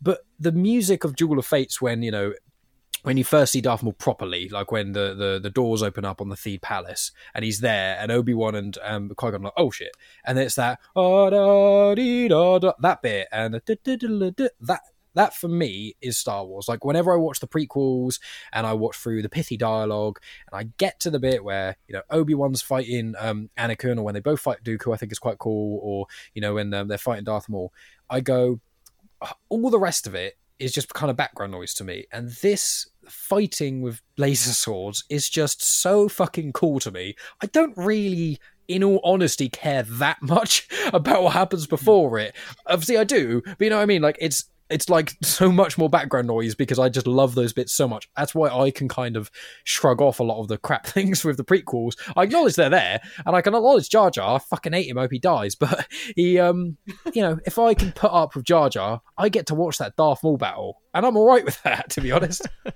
But I think with the Anakin and Obi-Wan fight, I do have to call out, because it does look great. I don't quite know how Obi-Wan manages to chop both his legs and an arm off. It's an arc, right? It's a full arc in the comic, I think it is, of the Revenge of the Sith. It shows how he does it. It's like a specific arc movement, and it is a bit bullshit. But it's like, if you imagine where someone jumps at you, and as they jump at you, if you put your lightsaber above the head, and then you spin in a C shape, you go past one arm, both legs, and then away from you, you can actually do that. I thought you were going to call out where they're swinging on those giant ropes and swinging each other. So that, I mean, yeah, some of that is a bit hokey, but again, okay, I can go with that. You can chop off both legs and an arm in this arc-type fashion. In a very, very, very rarely. It's like almost impossible. Obi-Wan is a fucking prick. Because, essentially, he's saying to Anakin, I loved you like a brother. You know, you're supposed to bring balance to the Force. You're supposed to destroy the Sith, you know. But that line, you know, I loved you like a brother. He's basically chopped his arms and leg off, his legs and one arm off. He's trying to go up. He's set on fire, and he just fucking leaves him there. I mean, surely you would have to put him out of his misery. I don't think he could do it. I don't think he could do the final blow. I think that's the kind of the problem. He kind of... Also, I know he says all that stuff, and it's very upsetting, but obviously, when you're watching it, Anakin does all the first blows. Essentially, every time they have some sort of mild piece, like when they're on the blow of a bit before they get to that big hill, Obi-Wan, he's talking to him and he's like, you know, I have failed you, Anakin, I have. You know, and then he's like, oh, from my perspective, the Jedi are the ones that are blah, blah, blah. And then he says, then you are lost or whatever. And then Anakin jumps at Obi-Wan and swings his lightsaber. And each time when they first fight, Anakin pulls his lightsaber and launches at Obi-Wan. So Obi-Wan knows constantly that Anakin's going to be the one attacking him without force. And also, Obi-Wan did watch CCTV footage of him slaughtering children about an hour before. So I think probably letting him be on fire and cutting his legs off and kind of leaving him there. That is a brutal way to see off your brother. Well, after watching him also choke his wife in front of you as well, his pregnant wife. It's like... Yeah. Well, I can buy that, you know, if the Jedi stop being such pious bastards, you know, and just say, right, set on fire, have that, you bitch, you know, just, I can get that, but just try and be all high and mighty and basically watching someone that you say you loved suffer like that, I just thought that was pretty wrong. No. You know that line that you just mentioned there about where Anakin says, you know, from my perspective, the Jedi are the baddies or whatever. So you know, obviously, Obi-Wan decks him and sort of leaves him there, sort of a bit of a, you know, like say a bit of a charred mess. So when later on in, I think it's in Empire, when he sort of says, you know, about it might be Return of the Jedi, I can't remember, but he says about. You said that Darth Vader killed my father. And he says, well, he did from a certain perspective. Is that Obi-Wan being funny? Like, using the word perspective. Is he having himself a little personal joke there? Well, from my perspective, he did. It just, I don't know. It just sort of, I don't know if that's another sort of thing they're trying to shoehorn in, but it just feels like a bad. It makes Obi-Wan sound like a bit of a cock later on. I think it's because he sees the CCTV footage of Palpatine saying, "You are no longer Anakin Skywalker. You are now Darth Vader." And then immediately after that, he's killing children. And then immediately after that, he's choking his wife in front of him. No, it's that I get. It's more the fact he uses the word from a certain perspective. Oh, I see what you mean. Well, you know, from a certain perspective, point of view, he did. Yeah, and I'm like, well, that's short. That's now you're just aping what Anakin said to you, which sort of like are you trying to be funny? I'm pretty sure that I'm not going to be able to back this up with facts, but I'm pretty sure some of the early drafts of Empire Strikes Back had Anakin being a Force ghost. You know, so being nothing to do with Darth Vader, and again, it just I don't have it to hand, but I'm pretty sure that is the case. And so again, this whole idea of the 9 chapters all being written out and mapped out, you know, beforehand, it's just bullshit. Yeah. So, I think, you know, we've gone through. We've sort of gone through the prequel trilogy, so I think what we'll do is just to round things out, we'll have some final thoughts just on these 3 films, and to sort of end on, we'll try to end on a positive. So, Mike, I'm gonna save you till last. Thank you. So, Chris, what are your final thoughts then on episodes 1, 2, and 3? I'm just clearing my throat now, Scott, for this. No, I think what Mike said is right, and what you both said. A lot of the battles are fantastic. Unfortunately, Phantom Menace is just weighed down by the comedy genius that is Jar Jar Binks. It's fucking terrible. You can even see at one point, I forgot to mention it, Hayden Christensen's trying to talk to, obviously, the guy who's got the head mask on to be Jar Jar, like they did when, obviously, we're going forward now, but Endgame, Josh Brolin's character, they had to look a certain angle because he's supposed to be 7 foot tall or whatever. These clearly, nobody knows where to look on Jar Jar Binks because it's just absolutely awful.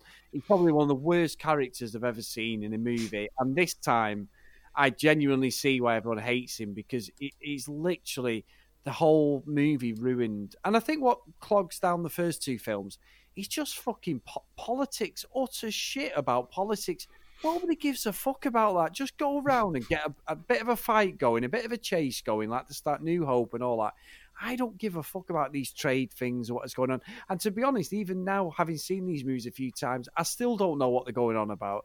I genuinely don't. I think the actual plot lines, and I love what you say, Mike, is and we said it when we first started doing obviously the Star Wars whole thing that we're doing, the collaboration, is they just wrote shit afterwards because there was so many bad bits of continuity, different things. They just wrote stuff afterwards that someone, and it's right, Mike. I love the fact that you've got so much knowledge over that, and you were right what you say. Nobody know. I didn't know any of this until you said. I really want to explore it to see how much bullshit has gone into all this, making the story fill it out and that, so we all understand it. Because I found it really interesting, and I will. Honestly, Mike, I will pursue that after we finished all this. But I just think the shit, and I think Revenge of the Sith is a good film that, unfortunately, it's bogged down by the rest of the shit that's gone before it. I actually quite enjoy it. I like Ewan McGregor because Obi-Wan's got a bit of bollocks, as I said before, and I do like the ending. And for me, the one thing of the whole 3 trilogies that still gives me goosebumps is the minute you hear Darth Vader breathe, and then he comes up and he says rise, and that for me is perfect. But everything else is just shit. That's my I tried to go a bit more in depth, but I simply can't. It's just crap. It's fantastic. No, yeah, it's a valid opinion. Dave, what do you think? What are your thoughts? I love Star Wars so much. And it all stems from years ago with the original trilogy in particular. And I keep coming back to this prequel trilogy. And I keep thinking that time is a great healer. And then I get so annoyed that it's really not. But through all of the movies, there is something redeemable about all of them. They're just all too long. And actually, I wonder if you could distill this down. I don't even mean to an hour and a half, in some cases it might just be 60 minutes or something. I reckon you could chop these up and actually make good movies out of them. So you think like 2 good movies. Yeah, you think like the Darth Maul stuff in the first one, some of the when the clones first appear, to do the rescuing in the second one, the fight with Anakin and Obi-Wan that we've talked about. There are some really great moments in there. I mean, things that negatives I haven't touched on. I think Brian Blessed is a national treasure. Absolutely love everything that he's been in except for Phantom Menace, where he's Boss Nass, and I just think that's horrendous. Jumping Frog Yoda, we didn't really touch on that. I just think that's horrendous as well. So I just think it really is a yin and yang. There's so much good, but there's so much bad, and so I'm glad we've gone back through this, and I can kind of look at the movies objectively. I think probably on balance, I've come across more negative than positive, but I do think it's almost 50-50 going through this, and I'm sad because it's all such a missed opportunity, because I think they could have been great. I mean, you take that skeleton of a story, you take this fallen hero who becomes the ultimate badass of the universe, or the galaxy rather, and as Chris said there, the moment when he becomes Darth Vader, you've got this charred human, and the way his eyes just seem to open with a fear I just think it's amazing. And again, if they'd have just deleted the no bit, you know, I think that could have been so powerful as well. You know, even if it had just screamed instead of shouting no, I think that would have been better. So, yep, delighted we've gone back. I can't redeem these prequels, but like I say, if someone were to edit them, chop them up, and make some shorter movies out of them, I think you could make some pretty good movies. That's good. Thanks for that. I think before we get to Mike, I'll just quickly throw my 2 cents in as well. I think I've got to echo what you say there. It's there are nuggets of things in these films that sort of like, you know, that I can go, I do like that, and I do like that. So, you know, as I said, the action I think is for the most part is pretty good. I think that, say, the Darth Maul Qui-Gon Obi-Wan fight in the first film is good. I actually think elements of the pod race look good, if not story wise. I think there's parts in Attack of the Clones that look good, like, as Mike's alluded to earlier. Like the end part is actually pretty good, the sort of the finale. And with Revenge of the Sith, yeah, again, there are little bits and pieces that you can go, that's great in the story. I love this. I love that. That's great. Unfortunately, it's sort of like covered by this mass of just utter shit that just hides all this goodness. And I think a lot of the things we talk about today, you see all these modern films, and especially with Disney, and you know, they talk about Star Wars a lot. This idea of corporate, banality. This sort of these films just become bland and the same thing because of the corporates. Let's give these auteur directors, you know, a chance to give us something that give us their vision. Well, ladies and gentlemen, George Lucas gave us his vision, and it was horrendous. Like, it's, you know, this is one of those things where you wish that someone in corporate had stepped in and said, George, we need to sort of tailor this and do something different, and we're going to be the filter. You know, I've got these DVD. The funny thing is, I have the original series, the original trilogy, and I know I ripped into those a bit before, but I've got the original trilogy on Blu-ray Steelbook editions. And I love those. I've got them as well. I've got all the new editions, on Blu-ray, and they sit, and I've got those, all of them, even solo.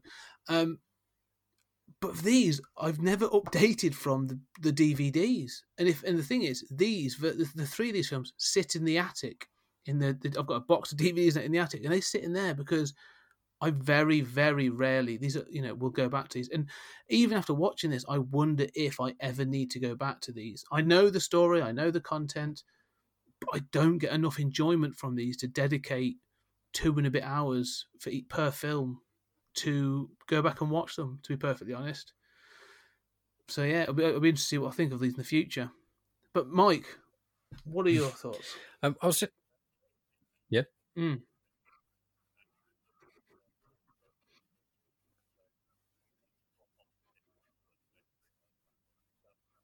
No worries. Okay, yeah, no worries at all. See you later. Cheers, mate. Awesome. Cheers, mate. See you. Bye. So Mike, what are your final thoughts then? How do you wrap up on the prequel trilogy? It's kind of, I've got 2 lenses essentially. There's the one lens which is the objective, watching them as films sort of thing, and not thinking about any additional content. And they are incredibly, incredibly flawed. They're downright silly and stupid in a lot of ways, and the dialogue is flatly crap in a lot of places. And I think Phantom Menace Phantom Menace really for me, the only actually enjoyable part is the ending. The rest of it is just really bland for me. I don't give a fuck about Anakin. The pod racing has never actually been interesting to me. It just seems like, hey, let's get the Death Star trench run and make it so much less interesting with loads of way more annoying characters. So I've never really liked that much, but I love the end of Phantom Menace. I think Attack of the Clones, the Obi-Wan bit at the start with where he's doing like the investigation stuff. I think that's quite cool. I like that, but it gets completely undone by how boring and unnecessary and so inorganic the between Anakin and Padme is. That whole scene of them falling in love is so crap. It doesn't redeem that start bit, but I think that the end, even with Yoda jumping around and being a crazy CGI blur, I really, really like it from after the Droid Factory. I think the last 40 minutes of that film is actually really, really good. And it's exciting to me when you see the Star Wars universe and you get all these Jedi in this big arena, which is the only time it's ever really happened. And it's really exciting. But then The third one, I think Revenge of the Sith is the most consistent, and I think I enjoy all of Revenge of the Sith. I think there are flaws within it, but I think generally it's quite consistent for me, and I think Revenge of the Sith is actually a good film. I just think the other two are not really. So that's... But being a Star Wars fan, I just feel like it's one of those things where if one wants to get into Star Wars really properly, you don't have to like the prequels at all, because unfortunately they're never going to change. They just are the way they are. And what I try and do, without sounding like a prick, because it sounds like I'm being really patronizing, what I try and do is just be, if I do rewatch them, I try and be optimistic. I try and go, yeah, I know Jar Jar's a pain in the ass, and I know that the dialogue's crap, but these other bits are so good, I'm kind of okay with it. But as a little side thing, I'll say the series in between Clone Wars, the series called Clone Wars, it's set between 2 and 3. It's really good, and I would recommend it to people. But I will say, unfortunately, there's a guide online you can get, which is to cherry pick certain episodes. Because even with the Clone Wars series, George Lucas still didn't learn a lesson, and the whole first series is a complete write-off apart from one episode. And then from there, it's like probably half, I'd say, of a 6-series show, each episode being 20 minutes. I'd say only really half of them are even worth watching. So it's just the whole prequel era is kind of tainted by George Lucas in a way. But yeah, I do enjoy the prequels. I do not think they're as good as the originals. I think Revenge of the Sith is my favorite Star Wars movie altogether, but that is almost purely just down to the end. I think the end of Revenge of the Sith is better than the end of all the other films, but objectively they are just nowhere near as good as the original trilogy. Brilliant. And I think it's great that you can see them in that way, because I think there are films, and I've defended them on this podcast and others as well. There are films that I love that I know others really don't have time for. So, sometimes you can just enjoy a film and sort of accept it for what it is. And there are other times when I think they just sort of get stuck in your craw. But I just want to say thank you very much, guys, for today. It's been a really, really good therapy session, really, to get through these. Yeah. So, Mike, do you want to explain what we're going to be doing next? Because we've been on VHS Strikes Back, and we've now been on 20th Century Geek, and we're going to be jumping to Genuine Chit Chat next. What are we going to be doing on Genuine Chit Chat? So what we're basically going to be doing is it's probably going to be about a 2-hour long show-ish. I'll probably split it in 2 parts because I normally do that on my show. And I'm aiming generally for the first half to be talking about episode 7 and episode 8 and what our opinions are on that, because they're 2 very, very different films. One is the very safe option, one's the very unsafe option, to put it that way. And then the second half of the chat, generally, once again, it's going to be unstructured, so it's not going to be hardline halfway through it. We're going to be trying to work out what we think is going to happen in episode 9. There's the term Bendemption, which is if Kylo Ren's going to redeem himself or not, or if anyone thinks he can, what's going to happen to Rey, what we think is actually going to happen, how Palpatine is involved. So it's just kind of a fun, nerdy chat about basically what we've done here and in the prequels and in VHS when we were discussing sort of an in-depth look, mainly criticisms of episode 7, episode 8, and then we're going to basically just look into what we think episode 9 is going to bring and what we kind of hope for it to bring. Excellent. I'm really looking forward to that chat. So, I've got all the Blu-rays lined up for the rest of the films. Same. And I've got steelbooks as well. And I'm excited that you got steelbooks. I didn't know anyone had steelbooks apart from me and my mate Alex, so it's exciting to know someone else collects them. Yeah. I've got a whole bunch of them, and they're on pride of place on one of my shelves downstairs, regardless of what my wife says about them, to be honest. Same with me. My girlfriend's like, why do you have to have so many bookshelves of DVDs and steelbooks and Blu-rays? Like, you don't understand. Yeah, I'm like, don't touch them, they're mine. Yeah. But thank you very much, guys. So Mike, Chris, Dave, it's been fantastic, and I'll see you all again on Genuine Chit Chat. Wonderful. Thanks. Yeah, see you then. Cheers, Scott. See you guys. Well, ladies and gentlemen, there you have it, another great 20th Century Geek episode. Thank you for listening. If you would like to get in contact to suggest topics for future shows, or just chat about everything nerdy, you can email me at 20thcenturygeek@gmail.com. That's 20thcenturygeek@gmail.com. Or find me on social media, Twitter, Facebook, or Instagram. Just search for 20th Century Geek. If you would like to support the show, please go on your podcast catcher and leave a 5-star review. I would greatly appreciate it. It raises the show in the ranks and lets more people know about the podcast. If you want to show more support for the podcast, we do have an Amazon wish list. Just go on Amazon and search for 20th Century Geek, and you will find a list of books that will help with research for future podcasts. And don't forget, we love second-hand books in 20th Century Towers. Once again, thank you for listening, and we'll see you next time.